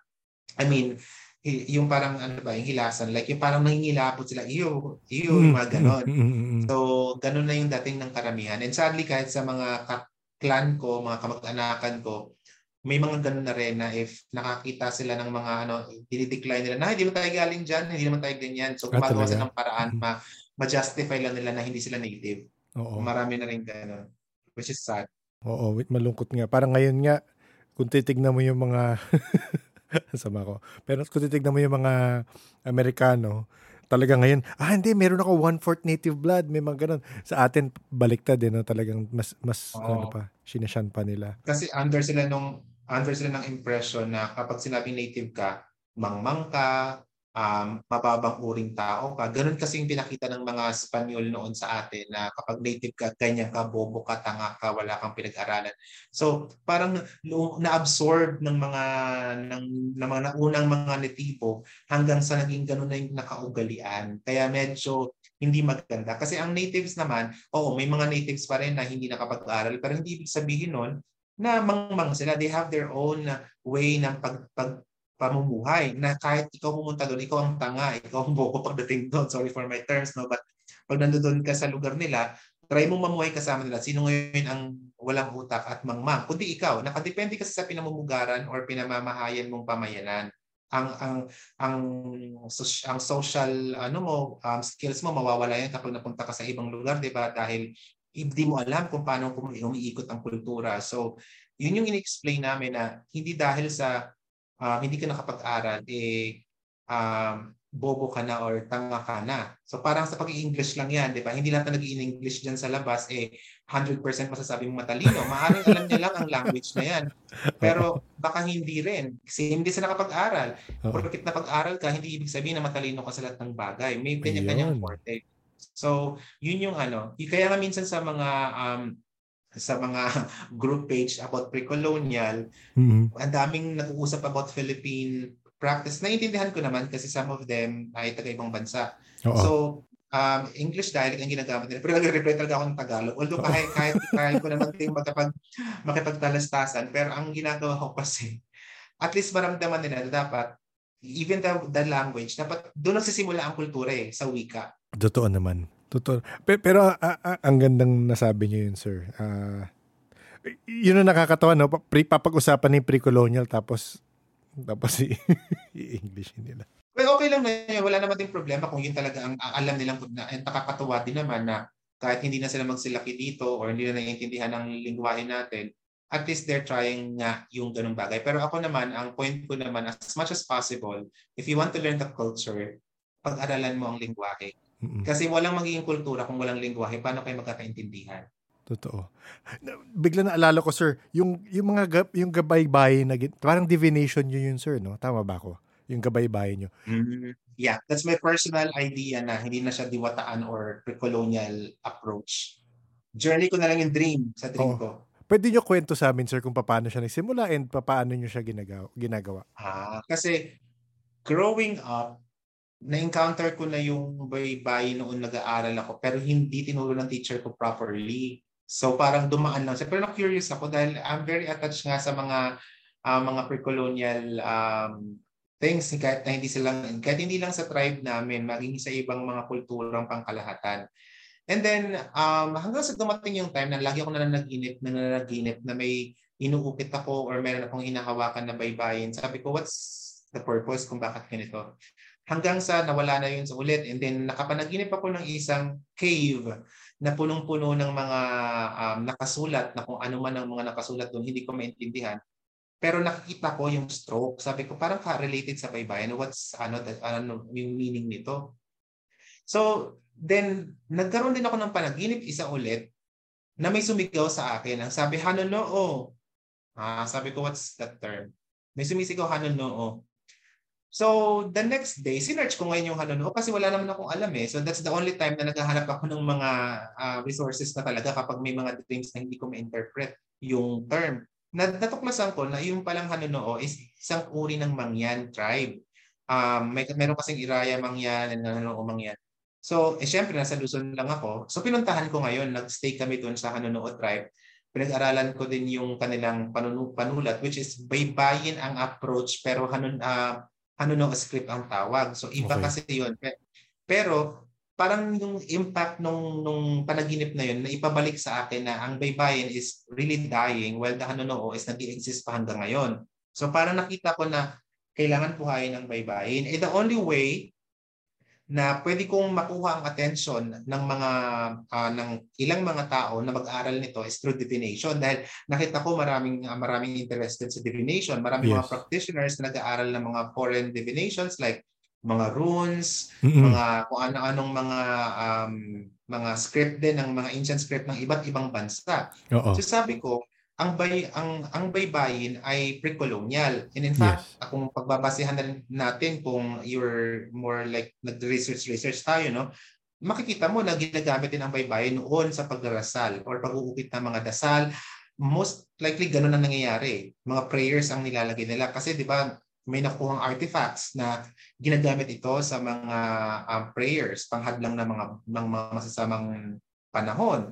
So ginamit ko siyang paraan na maging divination tool siya dahil napanaginipan ko din naman siya at parang in-encourage ako na parang i-express ito at para mas makatulong na rin sa mga bagong henerasyon na matutunan nila. Kasi maraming iba-ibang ngayon na gumagamit ng baybayin, nagpo-promote, and then nahirapan din silang i-educate yung mga new generations and even yung mga nauna pa sa generation na meron tayo ngayon, hindi na rin nila alam. So ako, ginamit ko yung interest ng mga tao sa akin about spirituality para kahit paano natutunan sila ng guidance or like divination, natuto pa sila ng baybayin. Although ang baybayin ay isa lamang sa makalumang panulat, hindi pwedeng sabihin na ang baybayin ay sinaunang panulat ng Pilipinas. Dapat isa sa. Oo. Dapat ganon kasi maraming sabi ang baybayin ay ang panulat. Maraming mga klase, may buhit, may merong yun nga yung Hanunoo script. So, yun, that's the thing kung bakit ko siya ginawa. Dahil even the process na panaginipan ko, siya throw ako sa process sa panaginip ko ng mga small things. Tapos, pinagnilay-nilay ko and then it took me like about 4 to 5 years bago ko not even, siguro mga 10 years, bago ko talaga siya nabuo yung journey niya. Kasi each year, nagtatry ako, and then parang hindi yun, try na naman ako, hindi rin Oo. yun. Hanggang sa nung nagkaroon ako ng panaginip talaga na ito yung gawin mo, so doon na. And then yun na, nag-start na akong mag-share ng workshop about it para hindi lang spiritual, pati yung Cultural, about no? culture na Oo. pag-aaralan na. Oo. Yun. Pero hindi na to native related This is may pre-colonial connection and lifestyle na gustong ma-share yung vibe kumbaga ng pre-colonial life. Evolution na yan, sir. Gaya nung sabi mo naman. Yan part of the evolution yan eh. Para at least ma-appreciate, di ba? Yeah, kasi bawat babaylan may mga evolutions of approach talaga ng rituals. So, encourage rin naman yun. I mean, part of the process rin yun. Oo. Kasi bawat babaylan may kanya-kanyang realization. But as long as connected pa rin sa pre-colonial. Usually kapag babaylan or babaylanan ka, whatever the idea na pumapasok sa iyo, connected talaga sa pre-colonial yung magiging even may let's say katulad niyan yung pagtuthrow before ng mga unang panahon, gumagamit din ng ilang mga babaylan sa pagtuthrow ng luya. Yung iba't ibang shape ng luya or cut na luya, tinuthrow din yon. Mga seashells, may mga ganun, mga kung ano-anong bones din, mga pangil, mga ganyan. Ginagamit din nila yan to see yung mga divination para makapag-check ng guide, no? So, and then lahat naman ng yon is encounter or experience or spiritual knowledge ng mga babaylan na natutunan nila sa mga abya nila hanggang sa naging bahagi ng tradition. Kaya lang gusto ko lang i-emphasize na yung baybayin is journey ko siya as someone na gustong mapagsama yung spiritual practice at the same time yung colonial or pre-colonial idea ng Philippines, kasi in general nawawala na kasi talaga yung connection ng karamihan. So dinala ko lang, like marami mga mistakes na foreign yung approach, which is okay lang yun, yung calling nila, and there's nothing wrong with that. Kaya lang nagugulat sila, ay pwede pala may unique din pala sa Philippines. Eh di ba mahilig na mag-compare kapag nalaman may kahawig dito, kahawig doon, mas nakukuha yung attention nila to learn. So yun. Oo. Naisip ko lang recently, sir, given na yun nga, parang you fully na-embrace mo na totally yung technically your path in life na pagiging babaylan. Was there a point not really pa. I'm still learning. Hindi pa. Pero babaylanan na ako. Actually, in fact, this coming April, yung final traditional ceremony ko na pupuntahan ko ngayon. So, yun yung pinaka-final. But after that, hindi ko pa rin siya masyadong kiniklaim hanggat nag-i-exist yung punong babaylan ko dahil nagsusurrender pa rin ako sa kanyang knowledge eh. So actually, isi-segue ko dun yung next question, sir. Pero parang ano yung turning point for you na parang in-accept mo na? Kasi I'm sure earlier parts, not sure. And again, I cannot say answer for you. Pero was there a part na in an earlier age na naisip mo, tutuloy ko ba to? Ito ba talaga? Was it yung pagsabi ng mom mo, dun yung turning point? Ano yung sa journey mo, sir? Sa una kasi, little bit frustrated ako kasi siguro for kung ano man yung naging nakatakdang mangyari, parang part na ng grand design ko dahil yung interest ko talaga dumikit na ever since kumbaga wala nga akong moment na hindi ako nagka-interest eh. Even yung kabataan days ko pa, as literally nagbabahay-bahayan pa, laro-laruan, yun na ako. However, may mga pagkakataon kasi na frustrate ako dahil yung mga elders ko nagdamatayan na, wala na akong alam na mapuntahan na talagang mag-ask ng better information. Tapos yung iba naman, ang practice nila ay mga like related sa lihim na karunungan, which I'm not interested kasi may orasyones. Hindi kasi ako talaga naging connected sa mga foreign idea. So nag-question ako sa sarili ko, why ako, bakit ganoon yung interest ko? Hindi ko makita dito sa mga nakalahad. Then I started studying Wicca na rin nung na-introduce sa akin yung Wicca kasi parang medyo interesting, may resources eh. So may books and all. So I even trained myself na maggawa ng mga Western practices. Hindi ako comfortable, and then I also parang attended yung parang isang initiation rite sa Australia before, parang i-connect ako sa isang lineage ng Western practice. So na-initiate ako as parang so-called weekend high priest before. Pero part lang yon ng parang extra time within practice ng diwataan. Kasi nag-aral nga ako ng iba't ibang, not really iba't iba, ng encounter ko lang talaga. So na-realize ko that time na parang ano ba, hindi yata ito para sa akin talaga yung Western part. Doon ang question ko. Rather than questioning myself sa traditional side. Kasi kahit na nag-aral ako ng mga yun noon, hindi nakuha fully yung attention ko na dumikit ako doon forever. However, yung practice ng pagiging isang traditional, hindi ko siya tinitake before as spiritual path or practice kasi naging bahagi siya ng buhay ko. Para siyang lifestyle siya eh. Like, hindi siya nasi-separate. Yung parang katulad din sa mga ninuno namin noon, hindi siya kino-consider na bukod sa pamumuhay. Parang bahagi lang siya sa routine.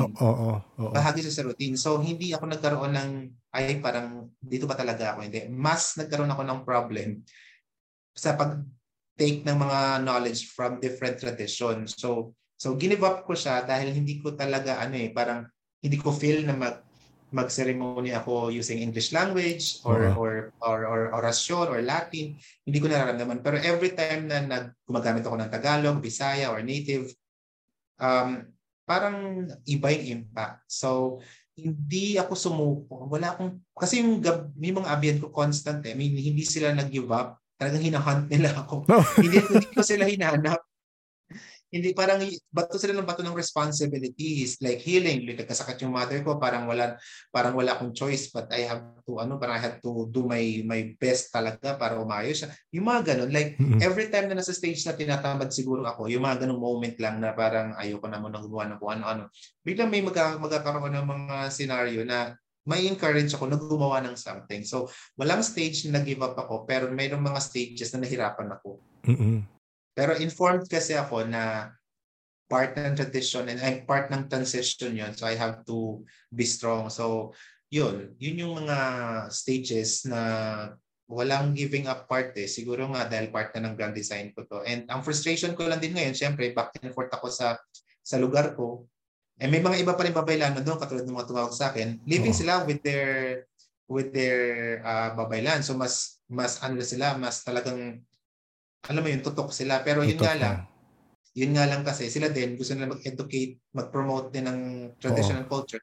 Mas nahihirapan sila kasi ako yung may access. So ako naman, comment ko para, alam mo yun, yung both hindi mapag-iwanan, kaya kong sumabay para maipaliwanag yung mga dapat ipaliwanag para ma-preserve yung culture properly. Kasi ang hirap mag-explain sa mga tao kung hindi mo alam kung saan sila nang gagaling. Kailangan mong makuha yung attention nila. So that's why pinag-aralan ko din kahit papaano yung mga ibang mga bagay. Pero never ever ko siyang piniblend talaga. Pag off-cam na, kumbaga parang hindi na public conversation and like sa mga contents kasi nga nasa YouTube din naman ako. Iba talaga yung practice ko dahil very traditional. And ngayon may mga ilan na rin sa mga mga natibo or mga lumad sa Mindanao na mga babaylanon din na talaga nagpo-promote sila, even yung mga sayaw ipino-promote na nila. So marami na ngayon. Mas younger sila sa akin eh. Pero nakakatuwa na even sa pagiging dato, pabata na rin ang pabata nagtitake ng responsibility, mga babaylanon, mga mas bata na rin. And talaga namang bata pa lang tinitrain na or natitrain na ng panahon. Mas marami pa silang alam sa tradition sometimes sa akin dahil mas sila eh, mas nandun sila. Mas direct talaga sila. Oo. Ako kasi may alam din naman ako. Yun nga lang syempre iba pa rin yung talagang ando dun eh. Oo, totoo naman. Pero ako for me sir, special yung mix mo with your knowledge rin kasi at least parang yun nga, gaya na sinabi mo, nakikita mo kung saan nanggagaling ibang practitioners, nakikita mo kung ano yung belief ng ibang, kasi kahit sabihin mo Pilipinas is isang bansa, ang daming iba-ibang side eh, iba-ibang practice, iba-ibang belief. Kahit nga tribe by tribe. Oo, yun nga. Magkakaiba. Basta magkaibang babaylan kayo, may possibility na iba rin yung approach niya sa approach mo. Although connected a little bit, may pagkakahawig rin naman. Yeah. So ikaw ang mediator ng mga mediator. Ikaw, yun ang ano mo.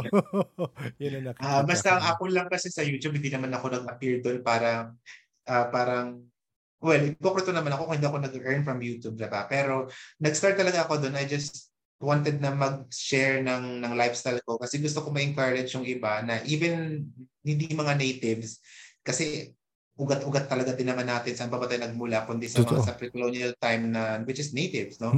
So ina-encourage ko lang na malaman nila na kahit nasa kang lugar, kaya mo ipagpatuloy yung tradisyon. Kasi in fact, katulad ko, palayo-layo na ako sa lugar ko, pero ako yung mas tinawag, yung mga pinsan ko, yung mga kamag-anakan ko, ayaw na nila. So kahit ando doon sila nakasiksik sa tribe namin, sa lugar namin, hindi nila, wala na silang pakialam. So sabi ng punong babaylan ko nga na that's because tinawag ka. Kaya yun, halos yearly akong umuwi ngayon for the ceremonies, mga kaamulan or mga gatherings, gano'n. I'm sure connected na kayo sir sa NICC ba yun? NCIP? NCIP pala. NCIP well, ang NCIP is National Commission of Indigenous People. Tama yung translation ko. Sila naman yung sumasaklaw sa lahat ng native. Wala naman, di naman kailangan na if babay lang kayo, really have to connect to them. Pag NCIP kasi, hindi mo naman kailangan kumonect doon kung native ka or babaylan ka. Pero maganda din kung talagang advocate ka, much better. In fact, may isang babaylanan ngayon na talagang nakikipag-coordinate sa NCIP, pero he's a datu. And magkakilala kami pero we're not really close. Nag-uusap lang kami online sa isang group ng mga ng mga natives, but we are not close. So yun, maganda rin yung advocacy niya kasi he's also practicing babaylanon sa mga lahi din nila, generation, I guess, grandparent niya magpa-practice din. Isa yun. And connected siya talaga. Really devoted siya doon sa pagpo-promote din ng specific culture ng Manobo. And which is a good thing. So, just a thought, bigla lang ako natuwa kung ganito nga.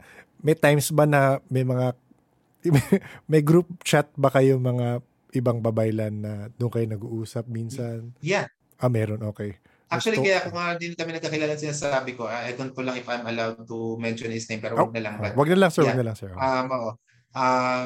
Yun, may mga yung mga taga Mindanao na mga babaylanon din, may communication, may group chat kami. Yun yung mga new generations na iba sa kanila teachers, yung iba sa kanila kung ano-ano ng mga estado sa buhay, pero mga tinawag din sila ng tradition. So may mga ganon. Pero madami pa rin kaming mga elders, iba-iba din mga depende kasi kung magkakamag-anak or katulad ko yung ngayon yung una ko kasing elder na bina-follow or rather nag-submit ako sa kanya ng aking practice ay namayapa na way maraming taon nang nagdaan. Tapos ito ngayon, connected naman ako sa isang elder din. Doon din ako talagang nagpo-focus na mag-aral ng mga bagay-bagay sa traditions, culture kasi Manobo siya, at the same time, Mandaya siya. So may cross-culture idea siya. So mas marami akong nakukuhang iba't ibang side ng traditions. Anyway, lahat naman ng Lumad or Nativo sa Mindanao, magkakaiba ng tribe, pero halos hindi naiiba talaga ang tradition. Nag-iiba lang yung tawag, pero halos iisa lang kahit ano pang tribe mo, iisa lang talaga yung gawin. Iba lang sa lingwahe, sa pananamit, but iisa lang yung gawin. Matanong ko sir, yung I'm not sure kung gusto nyo cut out to, pero yung uuwi nyo, yung uuwi kayo, pupunta kayo recently, yung may rites na gagawin with the high priestess, tama po ba sir? Ng punong babaylan niya? Yes, meron. Yun yung you mean kung ano yun? Kung ano yung gagawin, oo. Well, kasi meron akong traditional parang ritual or ceremony na ginagawa. Depende sa klase ng babaylanon. Depende sa tradition na pina-follow mo. May certain rituals na kailangan makuha mo bago ka ma-consider as parang your own na parang considered babaylan ka na. Ganon. So may kailangan mo kasing mag-offer dyan. Minsan depende sa mga babaylanon ng mga numbers of baboy, depende sa iba 7 ceremonies. So, kailangan mong mag-offer at ikaw mismo yung mag-offer noon. May mga ganon, may mga traditional way na ginagawa. So, hindi ko lang masabi kung paano or ano. Basta iba't ibang tribe or iba't ibang babaylan, kapag nagpasa siya ng tradisyon, may kanya-kanyang unique ritual na ginagawa para ma-consider ka na kumbaga ma-acknowledge ka ng pantheon of spirits or diwata. So para magkaroon ka ng para pakinggan ka. Kumbaga kung sinusunod mo tong tradition na to, you have to do their ways para mapakinggan ka every time na makikipag-communicate ka. So ganun. Makikinig sila. Before that, magkakaroon kami ng ceremony naman sa amin, especially sa akin, no, na may kasama din kasi akong mga ibang babaylanon na mag-take ng traditional ceremony na yon. Parang parang official and final journey sa traditional ceremony ng transition. So 3 days yon doon ng pamuhat. So pagkatapos noon, baka i-meet ko yung ibang babaylanon sa ibang part ng Mindanao din. So yun. So magsisimula muna ako ng Tagum, then Butuan, and pupunta din ako ng Tubay, Kabadbaran, sa Bukidnon. So hindi ko sure kung saan pa ako pitbitin. Mag-tour pala kayo, sir. Oo, kasi i-meet ko yung mga iba't ibang babaylanon din nakakilala ko, and maybe mag-learn na rin from different culture. Oo. Kasi yun, maganda din kasi ang matuto ka actual rather than reading or checking online. Ganun kasi in-encourage ko yung mga kasama ko din na may personal diwataan group kasi ako na internally nagtuturo talaga ako ng mga pre-colonial beliefs, ganun. So, in-encourage ko sila na if you really want to learn the pre-colonial, it's okay naman na magbasa ng libro, pero better marinig mo yung oral tradition, oral history mismo na makuha mo, ma-receive mo siya yung traditional way, o kaya naman makipamuhay ka talaga sa actual na tradition na gusto mo, dahil doon mo makikita yung pagkakaiba talaga sa libro. Pero nagbabasa din naman ako. I mean, nag-check din ako ng mga information online just to make, baka nga naman mayroon ako din hindi alam at who knows, may makuha ako. Pero not to the point na pino-frustrate ko yung sarili ko to check kung ano to, ano yan.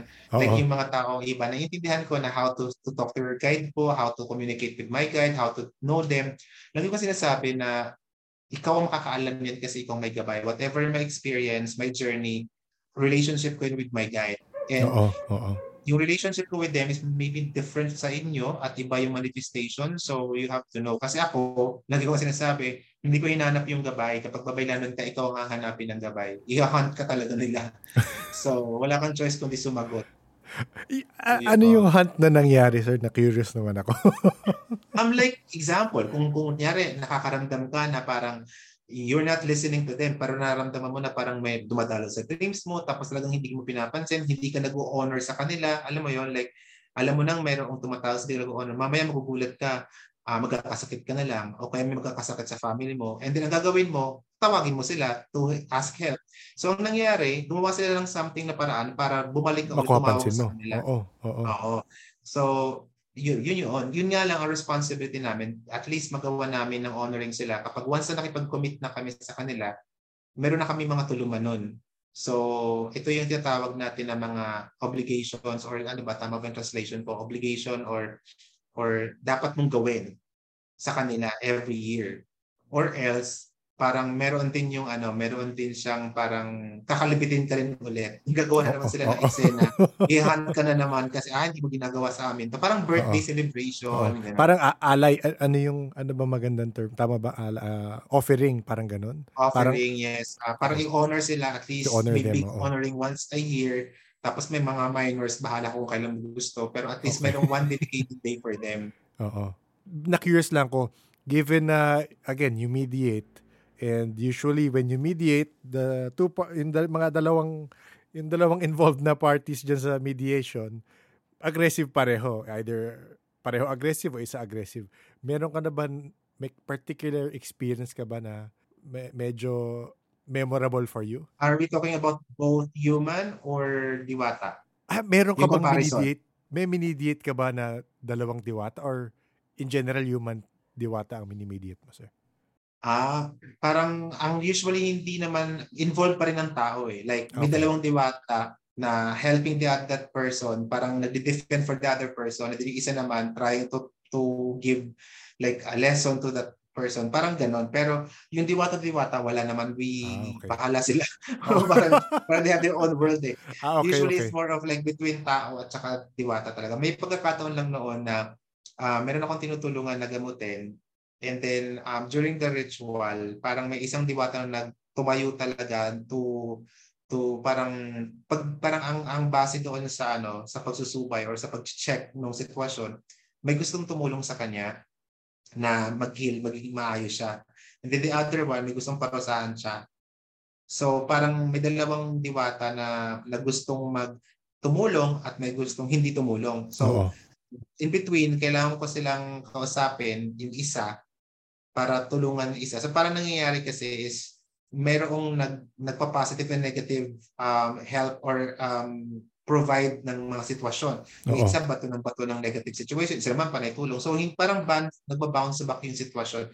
So pero wala pa ako naranasan na parehas sila nag-away. Parang sila na yun parang still basta ang responsibility lang talaga namin. Pero that's possible naman kung mayroong lumapit talaga na diwata. Siguro kung bantugan ka talaga or tipong like really known babaylan, you're really strong na parang miraculous babaylan ka talaga and even diwata sumasangguni na sa'yo, then that's possible maybe noon na tipong may mga diwata na nagkakagulo sa I don't know. Pero I personally never ko pa naman na-experience na silang dalawa may problema sa sila inayos ko. Oo.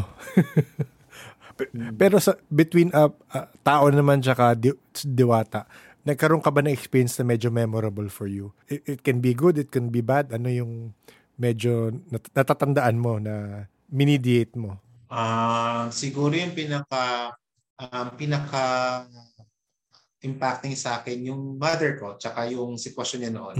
Kasi di ba nga before she's really na parang dying that time, and then meron kasi mga iba't ibang stages kung paano ka mag-heal. So I tried na mag-offer, I tried na magawa ng kung ano-anong possible na bigyan siya ng pagkakataon. So I talk to mga diwatang tagapagsundo. So nakikipag-mediate ako na nag-ritual ako to ask them na baka naman wag ka munang mag-send ng mga ancestors para kunin siya, or wag ka munang, kasi ang diwatang tagapagsundo mag-manipulate ng mga ancestors to convince you to it's okay na, let's go na.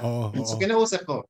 And then base dun sa pagsusubay or doon sa pag-check nung sitwasyon, ang nag-ask siya ng possibility, sabi niya, sige, hanggat kaya mong mag-honor or mag-offer sa akin, bibigyan kita ng chance, pero hindi ko alam kung hanggang kailan. Basta extend natin, but hindi siya makapag-promise. So nag-jump na naman ako doon, sabi ko sige. So tapos another thing na ginawa ko is parang natapos na ako sa kanya, pero hindi nga siya makapagbigay ng assurance na like okay na naman sa akin ma-extend, like gaano katagal, like sana man lang at least 20 years more maybe, or kahit man lang 10 years more, well, not this year. So hindi niya mabigay ang assurance, pero tutulungan daw niya na hindi mag-manifest masyado yung mga ancestors para hindi ma-encourage din yung mother ko na sumama. So nakikita ko na ngayon katulad na nangyari yung mga bago pa to sa mga ancestor meeting ko yung sa guide na kwento ko kanina, hindi bago pa to doon. Tapos sabi ko, paano ba to, hindi talaga maayos. Then naisipan ko na makipag-communicate na sa mas higher diwata, which is ang diwata ng kamatayan. Kino-communicate, ino-honor din namin kasi sila. Dahil actually siyempre pag Catholic ka, parang kapag diwata ng kamatayan, parang ang negative na kagad. Actually, they are really powerful na kapag gusto mo talaga may maligtas sa kamatayan, siyang offeran mo. Hindi naman niya kasalanan na maging diwata sa kamatayan dahil yun ang talagang nature niya. So you have to offer. So nag-offer ako sa kanya. However, parang ang respond doon sa workings ko with that diwata, parang kaya niya lang ma-extend for about a year. So, kung kaya kong, pero hindi siya mag-i-extend totally. Kailangan ng tulong ko as a healer. So, parang first subject ko talaga yung mother ko na magkaroon ng big healing. So, yun, hinil ko yung mother ko, and fortunately, within that year, hindi siya namatay, which around that year, parang tinaningan na rin naman siya, or may mga ganun ng puro-puro na hindi siya magtatagal. So, nag-survive siya after nun, and then, unfortunately nga, hindi naman, parang time niya to talaga, at kung pa-extend ko lang ng pa-extend, hindi na siya magiging parang wala. As in like, nandiyan lang sa bed, may sakit siya and all. So, nag-let go na ako. And then, yun na ngayon nangyari, yung pag-introduce ng mga spirit guides, gano'n-gano'n. So yun lang naman yung pinaka-memorable siguro dahil mother ko siya. Pero sa ibang tao kasi, halos hindi ko na ma-identify sa dami ng sitwasyon. Pero kung makakapagbigay ka ng specific scenario, baka maisip ko. Pero sa ngayon, parang lahat kasi unique and medyo nasanay na rin kasi ako sa mga cases. So, ayun. Kapag may lumapit naman, hindi naman ko oo ng oo. Pero kung sakaling katulong-tulong talaga at kailangan niya ng babaylan, or babaylanon, saka lang ako tutulong. Pero pag alam kong kailangan ng doktor, hindi kita tatanggapin. Oo. Hindi kasi naniniwala. Kasi katulad niyan, ma-explain ko lang pala yan yung doktor na yan. I don't for sure narinig nyo na yung mga tao na nagsasabi na, naku, huwag ka na pumunta sa doktor kasi lalong lalalayan. Oo. Diba? Pag nagpapa-albularyo, sinasabi ng mga albularyo, naku, lalong lalalayan, huwag ka na magpunta ng doktor. Oo. Okay, may origin yan. Ito ay nagsimula sa pre-colonial not really pre-colonial, colonial era. Okay. Dumating yung mga mananakop sa atin, pagkatapos, may dalang doktor. Yung mga babaylan may pride rin noon at saka the same time mga tao may takot sa mga doktor dahil dayuhan yan eh. Yes. Nasabihin, siyempre yung pride nila, may babaylan tayo, ba't kailangan mong pumunta dyan? Pag pumunta ka dyan, kalaban yan, baka mamatay ka pa lalo dyan, di ka niyang gagamutin. So doon nagsimula yun na, may sakit ka, punta ka kay babaylan. Tapos pag yung babaylan naman, at yung ibang tao magchichismisan, uy, may doktor doon, ba't pumunta ka sa doktor? Sasabihin ng babaylan or ng ibang tao, wag na, dayuhan yung mga yan, baka mapahamak ka pa, baka lalo kang dumala. So may takot sila sa mga dayuhan. So hindi naglaon, may mga nagpa-practice na like, nag-evolve na yung practice hanggang sa maling oral history na rin or parang pagta-translate or pagpasaling lahi ng mga kaalaman hanggang sa feeling nila nag-evolve na parang kapag may doktor, pag nagpunta ka sa doktor may problema ka, dito ka lang dapat sa albularyo, pag nagpa-doktor ka, lalala ka. That is because of that idea. Uh-oh. So ngayon, dahil nga na rin nag-expose na rin ako sa modernong panahon, and then base na rin sa tulong ng abyan ko kung pwede ba o hindi, parang yun yung realization ko and nalaman ko din sa mga ibang elders na ganoon naman din talaga. Pero kapag spiritual related lang talaga yan, talagang mayroon din namang spiritual lang. Pero kapag alam namin na may physical problem talaga, like let's say may cancer ka, you have to go to your doctor na kasi kailangan mo ng treatment na mas mabilisan eh. Tapos habang ginagawa natin ng spiritual healing kasi kailangan magsabay kasi vessel tayo ng diwa or ng divine self natin eh. Kapag weak yung katawan ng tao, mag-give up yung spirit. So, or manghihina yung katawan ng tao, mag-give up yung spirit. So, i-heal mo ngayon yung spirit. Pipilitin mo maging align yung soul mo. Pipilitin mo dumikit yung soul mo at hindi umalis. So, habang nag-treatment ka. Kasi once na umalis na yung soul mo or part of your soul, tapos nagpapagamot ka, wala. At anong gawin mo, hindi na yun mag-work. So, you have to heal yourself talaga, both physical and spiritual. Hindi ko alam kung nasa belief mo yun, sir, na marami, may ilan na rin ako nakausap kasi na sinasabi nila sa kanila, sa paniwala nila, na ang sakit, hindi lahat, pero may mga sakit, kagaya nga ng cancer, na medyo connected to spirituality. Oh yes, oo. Sometimes, matitrigger yun ng dahil sa spiritual attack or nanggagaling lahat kasi sa spiritual sense mo na yan.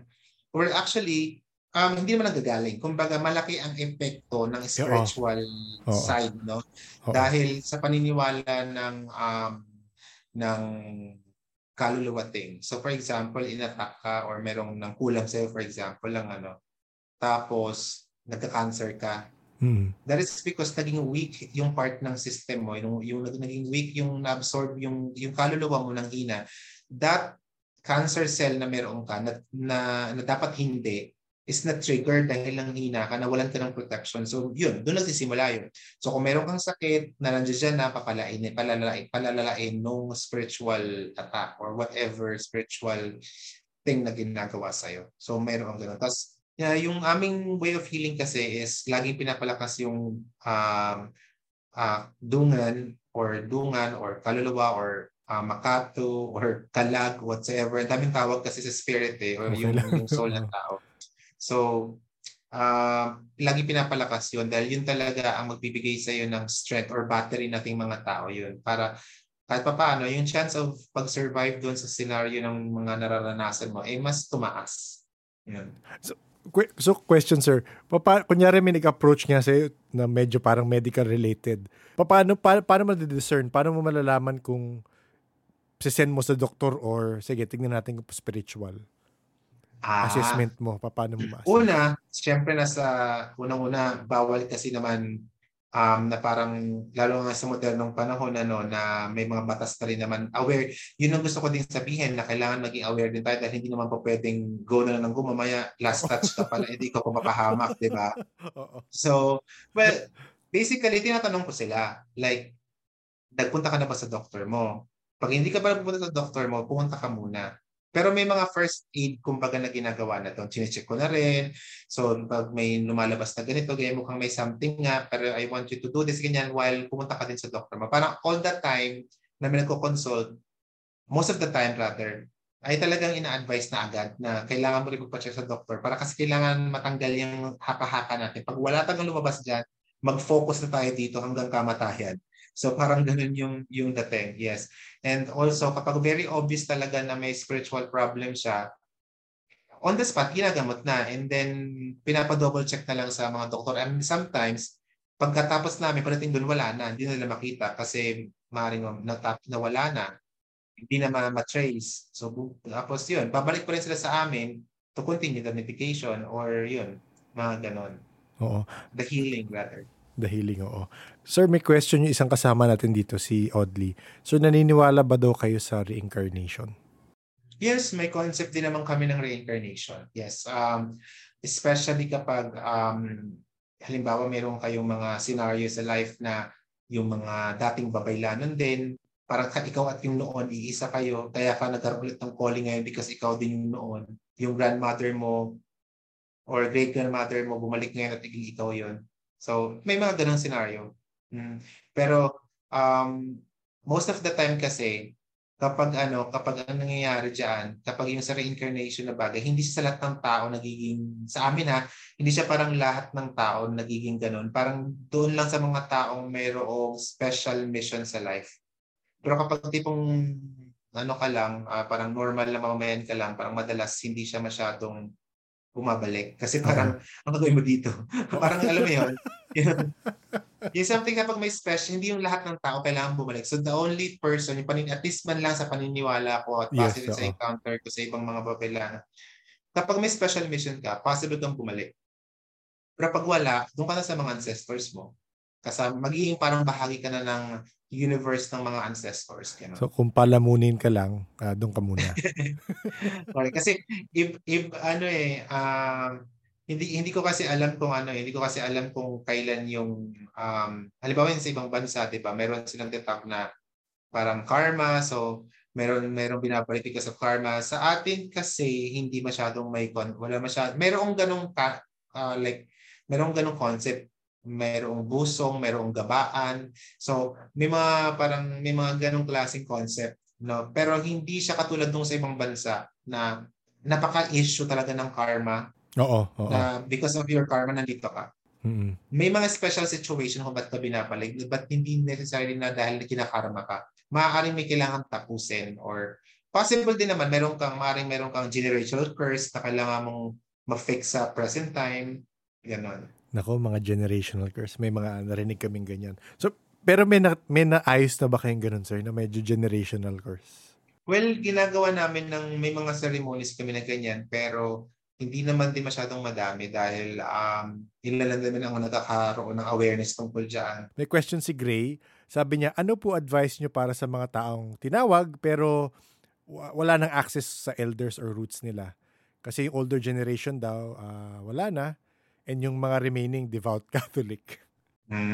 Well, just trust your abyan or your spirit guide kasi ang guide mo talaga yung magbibigay sa'yo ng direction, no? Kung paano ka matututo. Maybe kung tinatawag ka talaga sa landas na yan, kailangan mong actually ang hirap mag-advise nito, no? Kasi natuto ako traditionally, so hindi ko alam masyadong maitayo yung sarili ko doon sa walang access. Pero kung wala talaga, ang lagi niyo pagkakatiwalaan yung gabay niyo, yun lang masasabi ko dahil kung tinawag talaga kayo para dyan, then that means may tumawag sa inyo. So whoever that tumawag, siya dapat ang obligation niya is to teach you. So you have to work na lang with your abyan or your spirit guide. Kausapin mo siya. Ano ba yung spiritual aspect na, spiritual mission niya. So doon lang siya dapat mas mag-focus, trust or mag-honor sa spirit guide.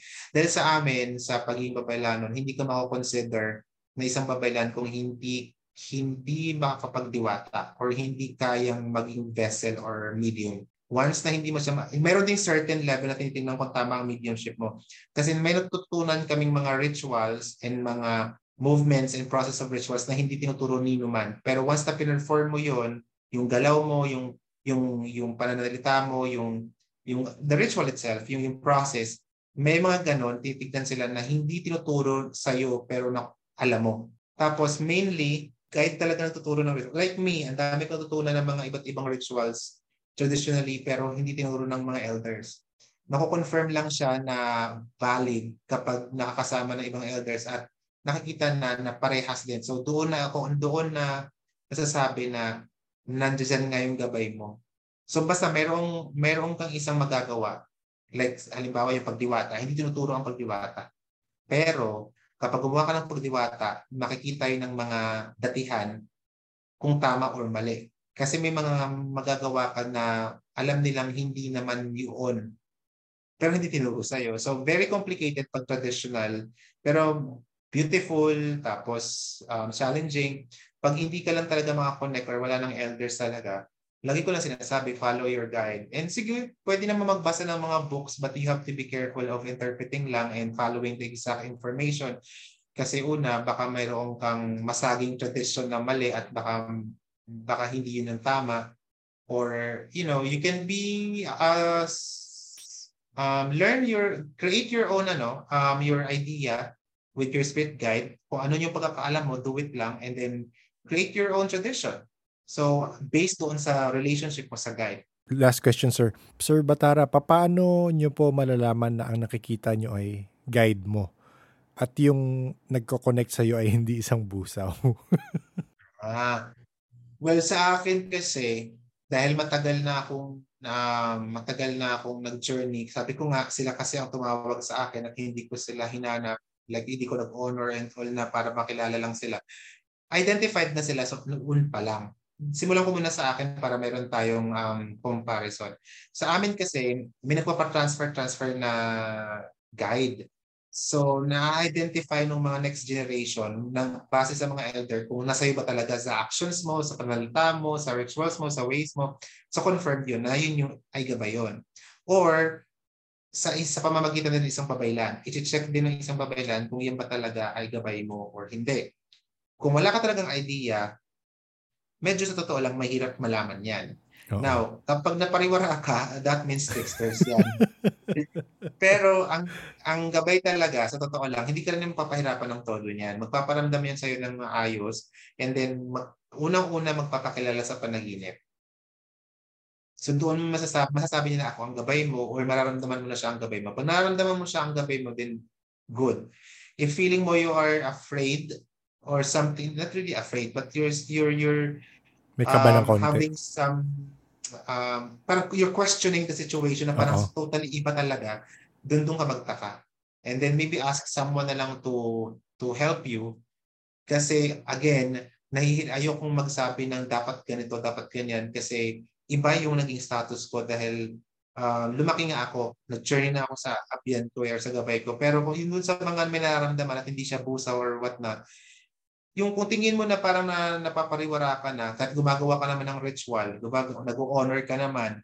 Tapos, ayun, one thing siguro, yung tipong sobrang abusado, halimbawa may nag-honor ka kasi may negative situation. Parang ang dami mo nang in-honor, parang may paulit-ulit kang ginagawa na nanghihingi na naman siya ng something, baka busaw yun kasi they are, parang energy sucker sila eh. So, kada offer mo, kain, offer, pag sobrang ganun, pag sobrang takaw na nung paghihingi ng offer, parang hindi na makatao. Ngayon nag-offer ka, no? Tapos bukas nakakaramdam ka na naman, gusto mo na naman mag-offer. Tapos the next day na naman gusto mo mag-offer. Tapos pag nag-offer ka, hindi ka makontento na parang feeling mo not enough yung in-offer mo kasi ganito. So, isa yan sa possible indication. Kasi yung mga busaw, they're very matakaw. Oo.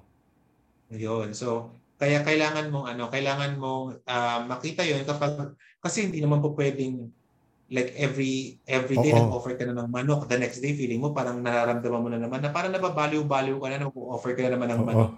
Then the next day parang gusto mo naman mag-offer ng baboy. Tapos parang wala namang sitwasyon, wala namang ritual, wala namang hinihil. Pero bakit yung feeling mo parang you're thirsty sa blood offering na parang gusto mo lagi ganun.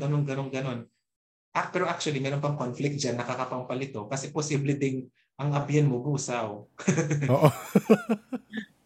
Pwede rin yun. Pwede rin abyan mo talaga is busaw. Very, very rare. Kailangan meron ka namang kakaibang mission. Like it's either you're a military, you're a warrior, pagani, tattoo. Kailangan mo yung strength nila. Someone na strong yung leader. Yun. Pero hindi sila masyado into the pagdiwata part kasi parang ginagabay lang sila. Parang yun. Ganun before. Yung mga pagani madalas may mga busaw. May mga tagbusaw mga sila. bagani may busaw. Uy, ang gandang kwento nun Sir Batara, thank you very much. Ako last question iyan ako. Sure. Midnight na. Ako para sa akin lang to. Sir, given na may nakaka-experience ka syempre na mga, again, yung mga ating pre-colonial diwata, elemental, may na-experience ka na ba na extraterrestrial in nature, sir? Not me, pero based dun sa elder babaylan ko, sa dreams niya may nagpapakita na hindi niya ma-identify na vibration ng lupa or vibration ng world yung entity. Parang hindi niya ma-identify. So, pero hindi niya nakita in person. Ang sabi niya lang sa akin, ang pagkakaintindi niya is parang galing sa ibang universe or parang galing sa ibang planeta. Pero wala pa naman akong nakikita sa mga experiences ko. Pero yun nga, nagsabi lang sa akin yung elder ko na, hindi rin naman yung confirm, pero ilang beses daw siya nagkaroon ng journey sa kanyang pagdiwata or sa kanyang mga panaginip na merong hindi ma-identify na uri ng nilalang na never niya pang nakita, never pang nasama sa tradition, never pang nasabi sa mga oral history or whatnot. So doon, sabi niya, something na parang hindi sa mundo. Hindi sa may mga 7 dimensions din kasi kami, 7 up, 7 down, 3, whatever. Madaming mga ganyan pang which sobrang habang usapan na yun. But yun lang naman. Ako personally wala. Pero naniniwala naman ako na mayroong someone or something out there na nasa ibang lugar na maaaring may sarili-sariling spiritual system din. Ganon. Yes, oo. Mali natin, yung ibang mga diwata rin pala noon, di ba? Yun nga parang, yun. Na ibang mundo. Oo nga, no? Kasi merong, isisingit ko, sir, kasi parang yung belief ng batok nila kanina to sa yung 100 plus years old na nagtatattoo. Ay, yung mambabatok? Yung mambabatok, oo. Si Wang Od. Si Wang Od.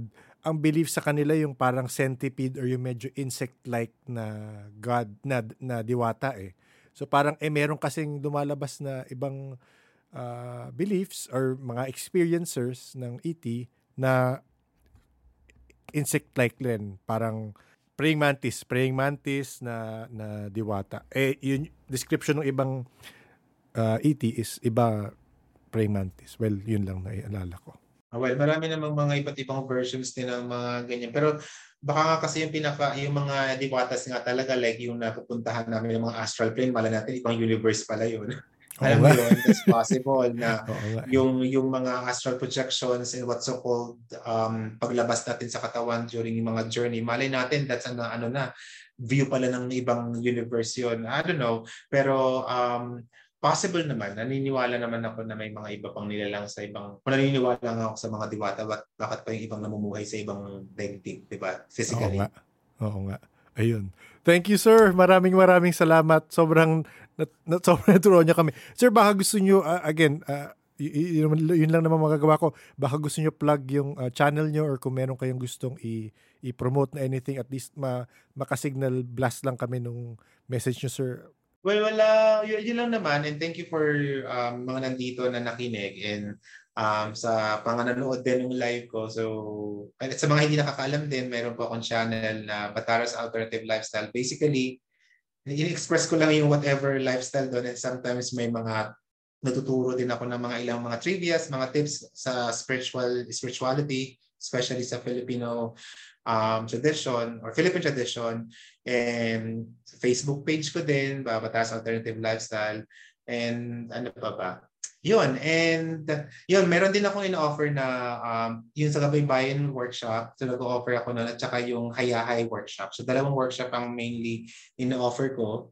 If you are interested to learn yung Hayahay workshop, it's a traditional, di naman siya traditional, sorry, let me correct that. Kasi pag traditional, kailangan galing doon. It's pre-colonial inspired meditation. And then meron din ako yung Gabay Bayan, inaano ko din yung pinopromote yung Gabay Bayan as Gabay Bayan divination. So especially if you want na magkaroon ng, kung hindi mo kayang makapag-communicate properly sa mga gabay mo, then that's better no na if you want to practice or learn the Gabay Bayan kasi matututo ka na both Gabay Bayan and Gabay Bayan. So yun lang, and thank you din for inviting me, and gusto ko rin naman talaga mag-share ng mga ganitong mga bagay-bagay. So the more na mas marami kayong question, mas natutuwa ako.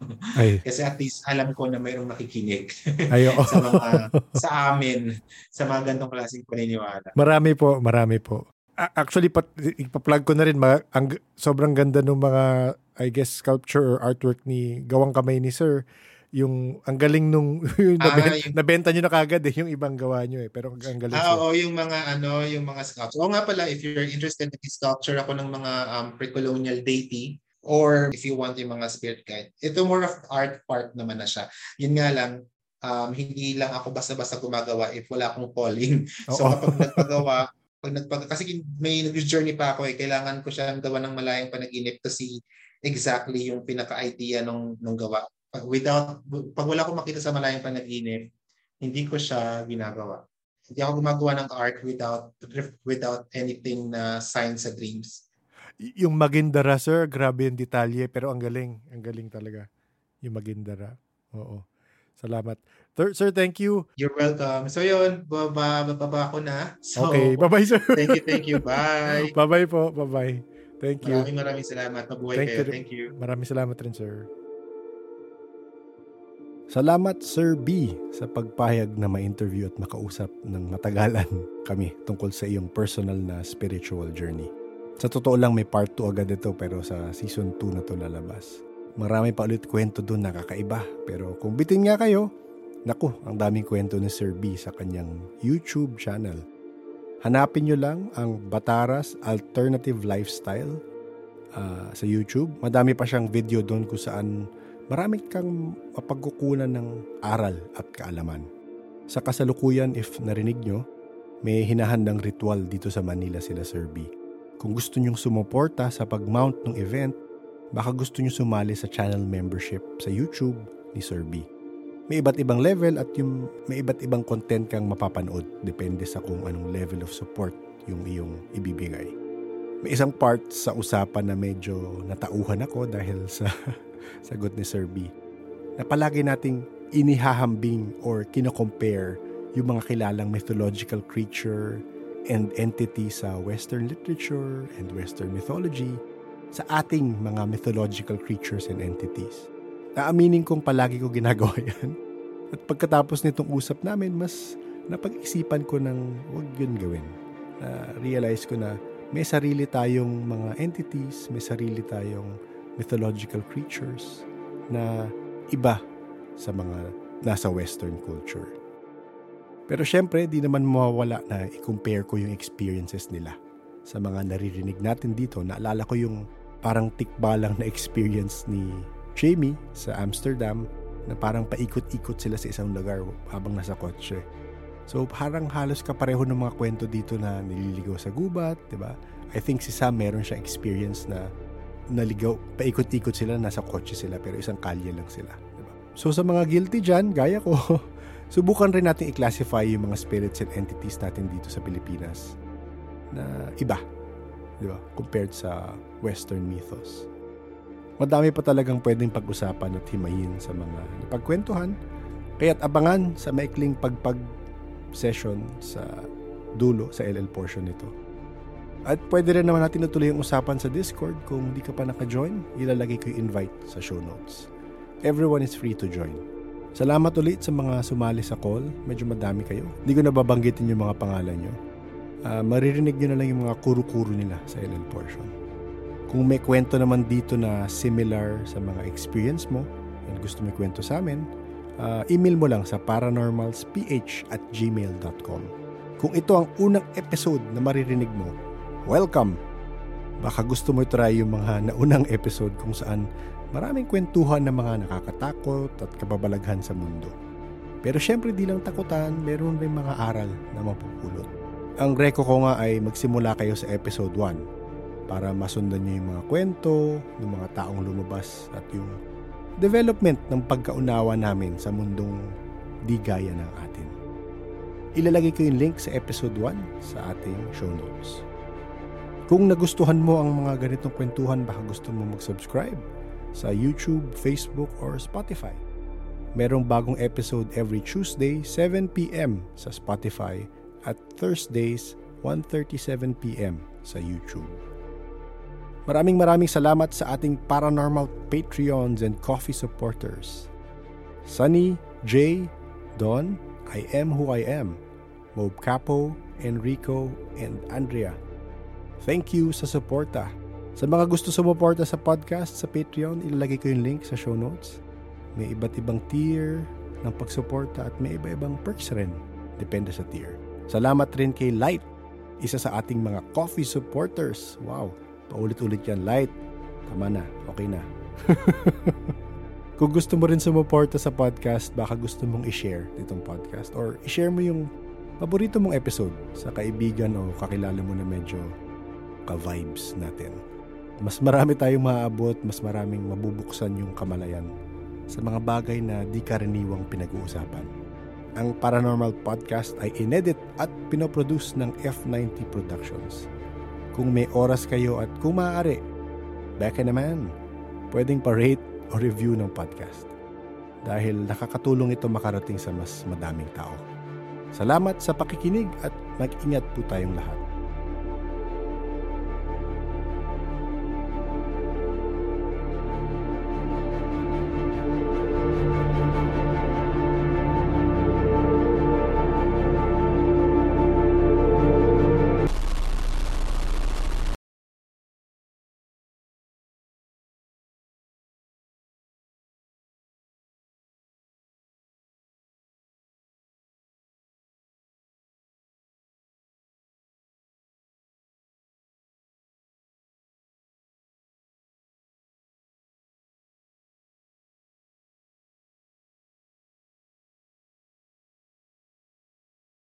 O ayan, LL Portion pagpag session with some LL peeps.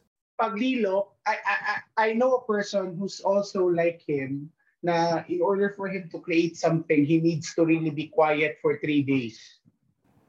Kasi dead silent siya for 3 days. And then all he does, walk around the city or walk around the beach. And then everything na parang may significance pinupulot niya. At create niya from that? Oo. Galing. Very artistic. Tapos yun niya. Kasi ano din siya, luma din siya. And then that is how he communicate daw with his ancestors. Pero kasi kami, we are like, because of our education sa Jesuit, we look at it at that way. Pero sa kanya, I know there's a different spiritual aspect to it. Oo. Yun ginagawa niya. Very amazing nga. Galing, no? Hindi ko natanong kung ano sa kanila yung aswang. Oo nga, actually, napahabol ako ng tanong. Like for example, kasi busaw. Na information overload. Oo. Sa akin kasi correct more realization lahat eh. Para kasing ang daming synchronicities ng experience ko sa mga kwento niya. Eh kasi malapit nga, marami nga. Kaya ikaw, hindi ka rin anyway, sige. I agree. Hindi kasi parang hindi ko makailangan itanong kasi parang okay, yun na yun. Yun. So, yung na-experience ko nito, ito pala yun. Uy, so, grabe! Uy, pareho kami. Ganun din ako sa ko. Nasasagot na niya yung mga tanong ko kahit di pa ako nagtatanong. So si Gray, siya kasi may lahi kayong babaylanon. Oo, yes. Sila. Yung pagka-lucid dreaming nyo, parang ganun. Tama, di ba? Yes, kasi Mm-mm. parang yung na-mention ni Sir Batara na magpapakilala yung gabay sa Sa panaginip, dreams. sa dreams, yun yung unang nangyari sa akin. Kaya na-confirm ko na meron akong gabay or guide. Tapos, meron akong dream kung saan parang dinala ako sa parang family reunion. Pero kung i-interpret mo siya based dun sa conversation natin with Sir Batara tonight, yun yung parang pinakilala ka sa pantheon. Okay. Oo. Diwata. Amazing. Kaya yun, super parang, mind blown. Ang galing, no? Agree.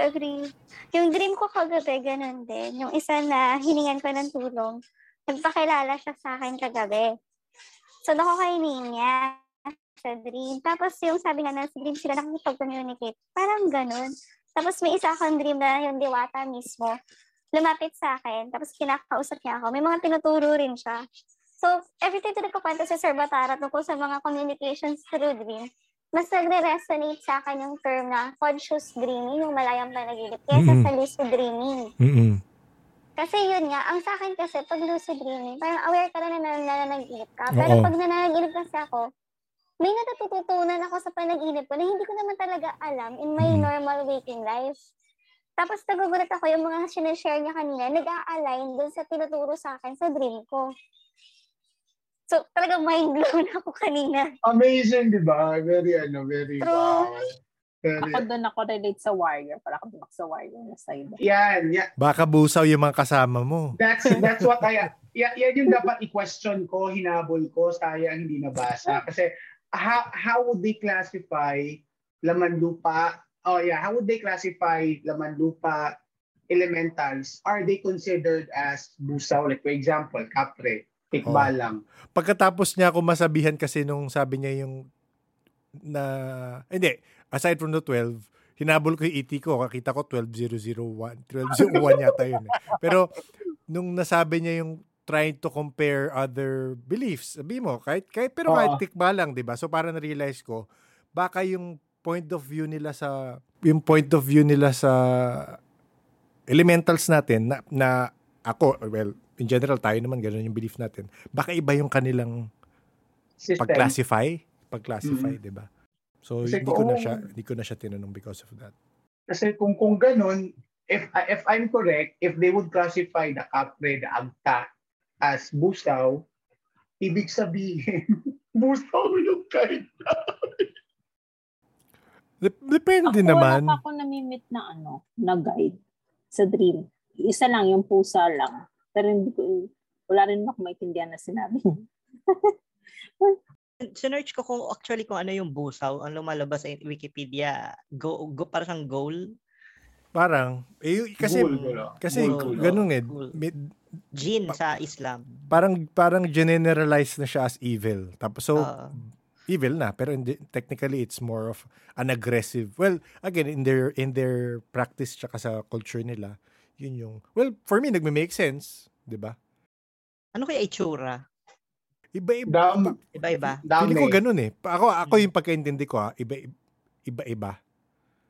Para generic term siya for, yan nga, kagaya ng questions nyo nga. Ayun, may pinost si Gray sa Discord. About busaw. I remember nung bata pa ako, like I was still a grade schooler. Umuwi kami sa bukid ng mga mansaka. I said, ay, busaw. Yung kamay ko, pinalo ng lolo ko. Huwag kang magsalita ng ganyan. Kasi nagatawag daw ako. Very yung paniniwala sa mas bukid pa sa amin. Kasi bukid naman talaga sa amin. So, stamp yung kamay ko. Kasi I said, ay, busaw. Yun. Inano yung kamay ko. Huwag daw magturo kasi baka marinig. Oo. And hindi siya direct judgmental. Oo. I mean, very biniweigh niya lahat. Oo. Very siya, maganda yung... During the conversation niya kami ni Gray, always back at you. Kasi... Paano back at you? Yung nasabi ni Sir Batara na agad, war mode agad or Oh, yeah, si EJ yun. Yung sa dream, di ba? yung sa dream, Sakto kay EJ. sa dream, sabi ko sa kanya, hala, ikaw yan. Nabakat mediator. The great mediator. Sige, practice na natin yung pagiging cool and level-headed. Pag iniisip ko lang yung evolution ng inisip ko LNK, paano nag-evolve. Malamang from some practices ng mga babaylan di ba? Inisip ko lang Tapos so parang eventually sila yung splinter group si original Babaylans parang hindi mo dapat pinapatayan. Hindi kasi may mga masasama talaga. So parang Catholic Church lang may nag-split, 'di ba? Parang feeling ko ganun Ganun yung origin Kasi yung practices, I'm sure yung practices pag tinrace mo yung kung ano yung mga ginagawa, hindi ko alam, I'm assuming lang. Baka may ginagawa sila na medyo same. Pagdating na ng Spaniards, kasi technically, pagdating ng Spaniards, yung mga diwatas and other elementals, brinad nila as demons. Oo. For Catholics, kapag demon, either i-vanquish mo or ano mo talaga.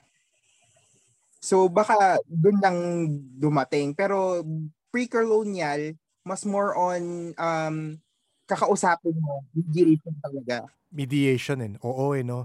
Hindi mo gagarahin no. Kasi pag naalala ko lang tinatapos ko kasi yung ko na pala yung latest Netflix na Vikings. So sa Vikings na latest na Netflix na Vikings, hindi yung unang Vikings ito, bago to Vikings Valhalla 100 years after. Part of the Viking nation naging Catholic, naging Christian sila. Ito yung yung may magkapatid. Basta yung babae is more on spiritual yung journey niya, tapos yung isa is parang tama. So hindi maging mag-boyfriend, pero ang pinapakita nila yung culture ng Viking culture. Dati lahat sila pagans Lahat sila may ibang gods Pero dahil 100 years after nila i-invade ang UK or yung area na yon, nagkaroon ng Vikings na Christian. So, parang gano'n na parang nag-iba yung point of view nila. Kayo mga pagan kayo pero technically Viking yung culture nila. 'Di ba? So parang iniisip ko parang pwede naging gano'n yung Babaylan belief na may na-indoctrinate into Christianity because of the Spaniards still practicing parts of the Babaylan practice. Baka doon nag-splinter off nga yung sabi mo, tama ka nga, Gray. Doon nag-splinter off yung mga mas hindi, sila against yan sa Bible. So malamang kailangan patayin yan. Parang ganun. Actually, Derek, may nabasa ako before na related dyan sa sinasabi mo. Yung concept nila, nung origin, how LNK started, is similar dun sa kumbaga parang quote-unquote theory mo. Kasi when the Spaniards came down, since inaano nga nila yung mga yung Babaylan, since yung mga Babaylan meron silang stronghold sa sila ang kumbaga pinaka leader nung lugar, tapos sa faith ng mga tao.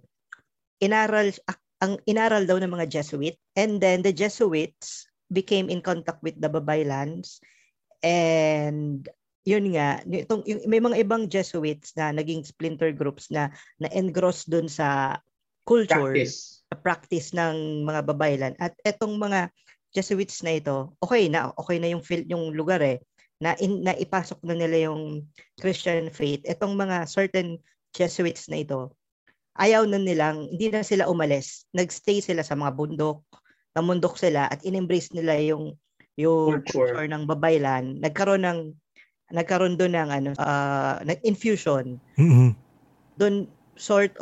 Doon nag-evolve yung LNK. Wow. Yes, that is galing Nanayo balahibo ko.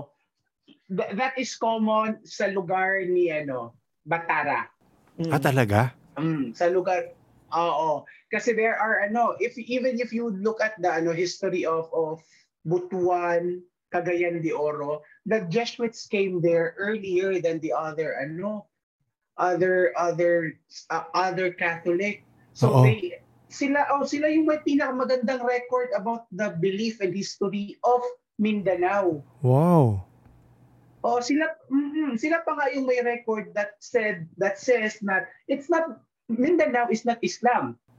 It's Lumad. Oo. Mas nauna pa yung mga Lumad kaysa Before Islam. yung Islam. So it's bad to say Mindanao is an Islamic state. No, it's not. Yun. The Jesuits are very for that. Na hindi, there are records na hindi kayo nauna. Meron nang nauna sa inyo. Ang Mindanao alone is a very established culture na. Yun. Yung Mindanao kasi, kung mapapansin mo, yung mga Islamic settlements is mas malapit sila sa dagat. Tapos yung mga Lumad is more on the mountains. So ibig sabihin, yung mga Islamic or Moros, galing sila sa labas. Tapos itong mga Lumad, sila yung mas nauna that could have settled dun sa tabing dagat, but then due to Moro raids, they chose to move up dun sa mountains. Tago. Naalala ko na may maraming theory. Imagine mo kung ganyan ka-interested kagaya nung kung yan ang theory, ganyan ka-interested ang Jesuits sa mystical or let's say kakaibang spirituality way back, sabihin mo 300 years ago, paano pa before that, tsaka paano pa ngayon, kasi may mga theory na mga Jesuits sila yung mga nasa Illuminati.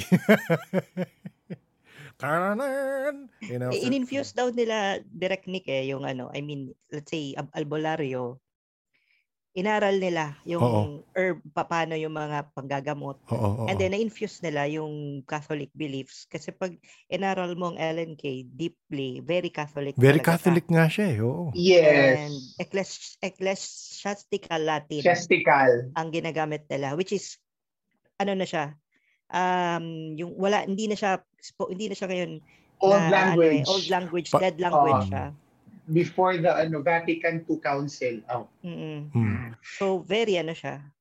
Na-infuse siya yung LNK, kaya siguro naging unique siya sa Philippines. So yun nga, very amazing. Like yun nga, sabi ni Gray na there is even a record during the Lumad and Islam war in Mindanao. It was the Jesuit priests who helped the Lumad how to fight against the Islam and the Moros. And acknowledge na ang mga babae na warriors and chieftains during that time, because ang mga leader was the babaylans of the Lumads. They were the mediator, and they know when and how to fight. Ganon sila ka-wisdom. Amazing nga. Wow, nasa yan? Nasa history yan ng Xavier University. If you go to Cagayan, sa museum. Wala, hindi naturo sa akin yan Hindi ko alam kung absent lang ako. Hindi ako nakikinig, pero hindi ko alam yan. Baka naturo, direct recap lang. Itong Jesuit din very fictive. Oo nga Oo.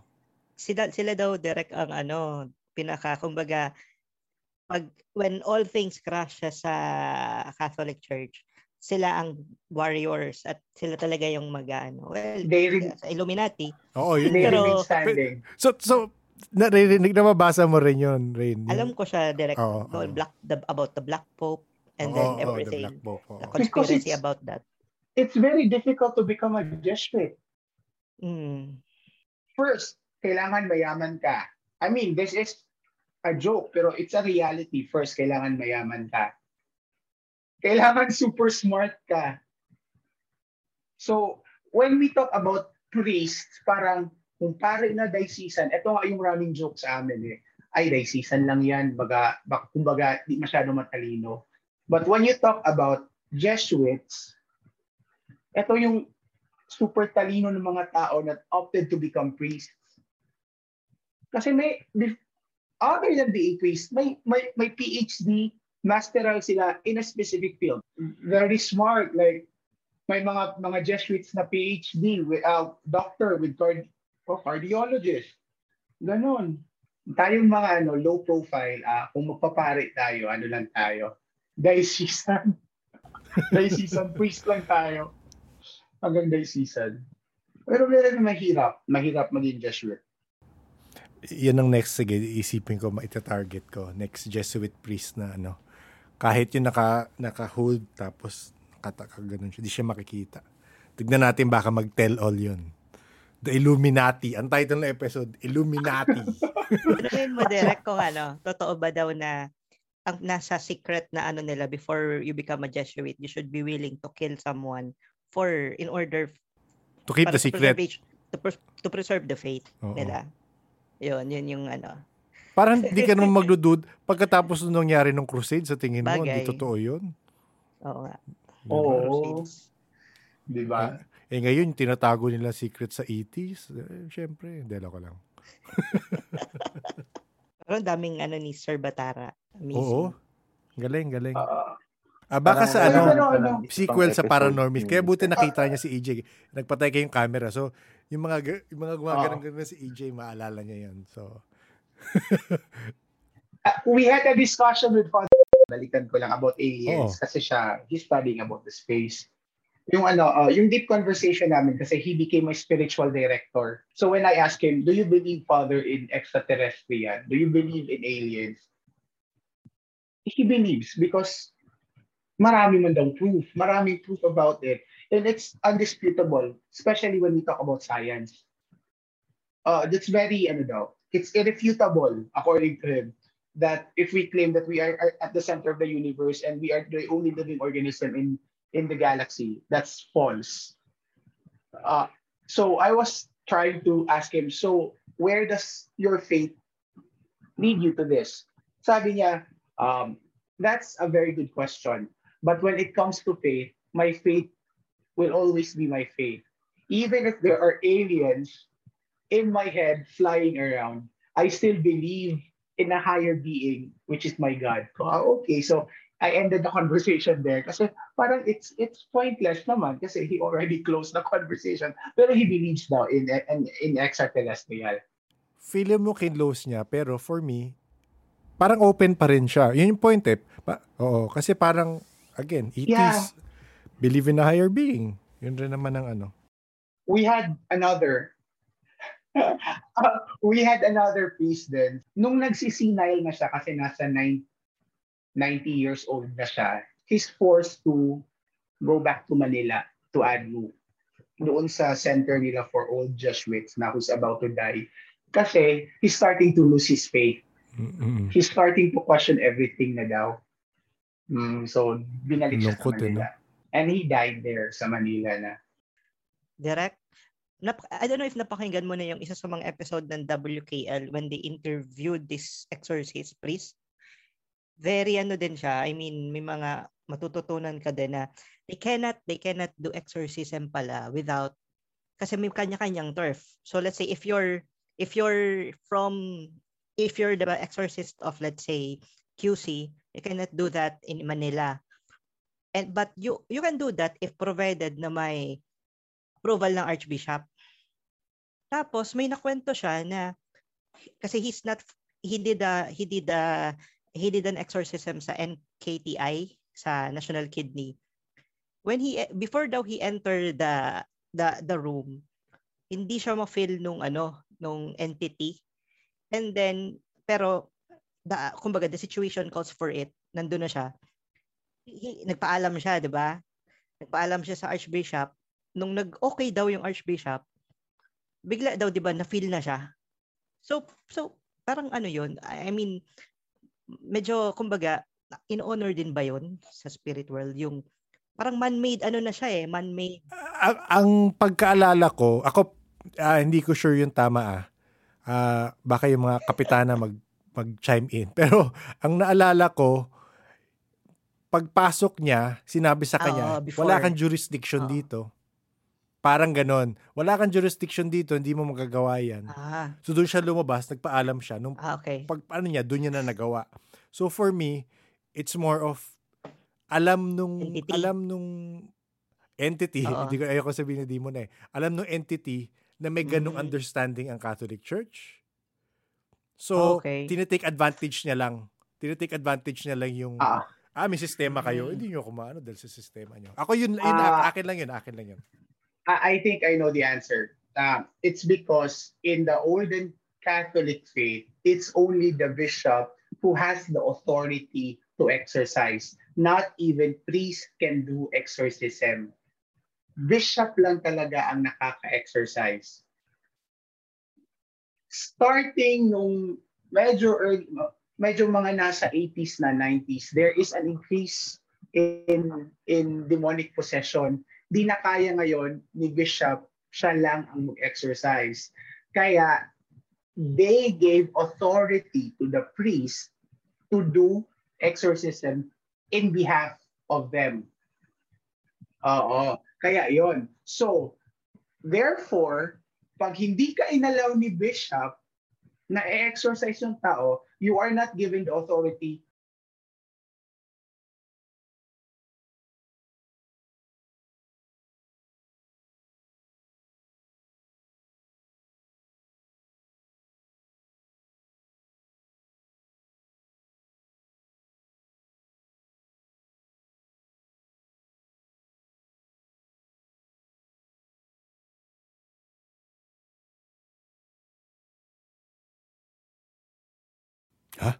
May LL portion pa.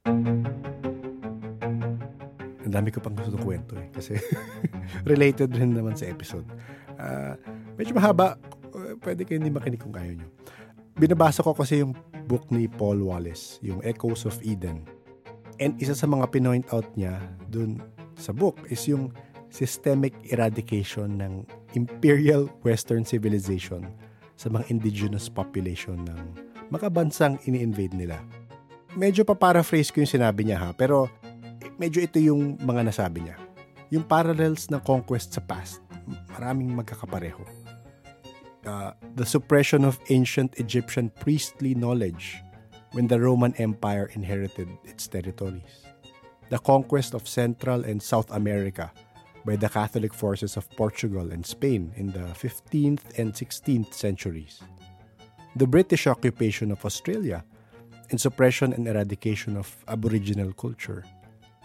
The recently discovered as of 2021 of mass unmarked graves of indigenous children in the grounds of children's homes in Canada, where these indigenous children were supposedly taken from their families for re-education. Of course, the decimation of the American Indians in the US. Well, baka decimation is a harsh word, pero you get the idea. There are a few more concepts and more concrete examples in the book, but I hope medyo nakakonect nyo rin na there was a systemic eradication of indigenous culture, tradition, and unfortunately lives. If you want to know more, I suggest maghanap kayo ng copy ng Echoes of Eden ni Paul Wallace. So syempre napaisip ako sa indigenous population dito sa Pilipinas at kung paano natin na-maintain ang tradition ng iilan down south sa Mindanao. Syempre kasama na dun yung community ni Batara. Isa sa tingin ko ay dahil sa di sila masakop ng tuluyan ng Espanggols. So di sila na reprogram, hindi sila na recondition. So yung mga tradition at beliefs kahit paano napasa pababa hanggang sa generation nila Batara. Tingin ko rin malaking factor na yung Philippines ay archipelagic na bansa. I mean, compare mo sa Australia or sa Canada na isang malaking landmass. So, mas madali rin i-subjugate at eradicate yung mga practices ng indigenous people nila doon. So, in other words, sa akin lang to, baka tinamad na yung mga mananakop na parang ang hirap puntahan ng tribo na yon. Dito lang tayo sa NCR at Cebu, diba? Mas madali natin i-brainwash to mga to. So, yun lang ang isip ko, baka parang tinamad na sila. Siyempre, gusto ko rin marinig yung mga idea and theory nyo. I'm sure yung mga Mindanaon dyan mas may maaambag sa storya sa mga narinig nila doon, sa mga kwento sa area na yun. Nang mas maliwanagan tayo kung paano kaya nangyari nung panahon ng nananakop yung mga Espanggol. So yun lang, inisip ko lang na sinwerte rin tayo sa pagkatagpi-tagpi ng Pilipinas na kahit papaano nakatulong ito ay maitago at maprotektahan ang mga pre-colonial na tradisyon at kultura. Ayun, tapos na. Ending na. Pwede ka na matulog.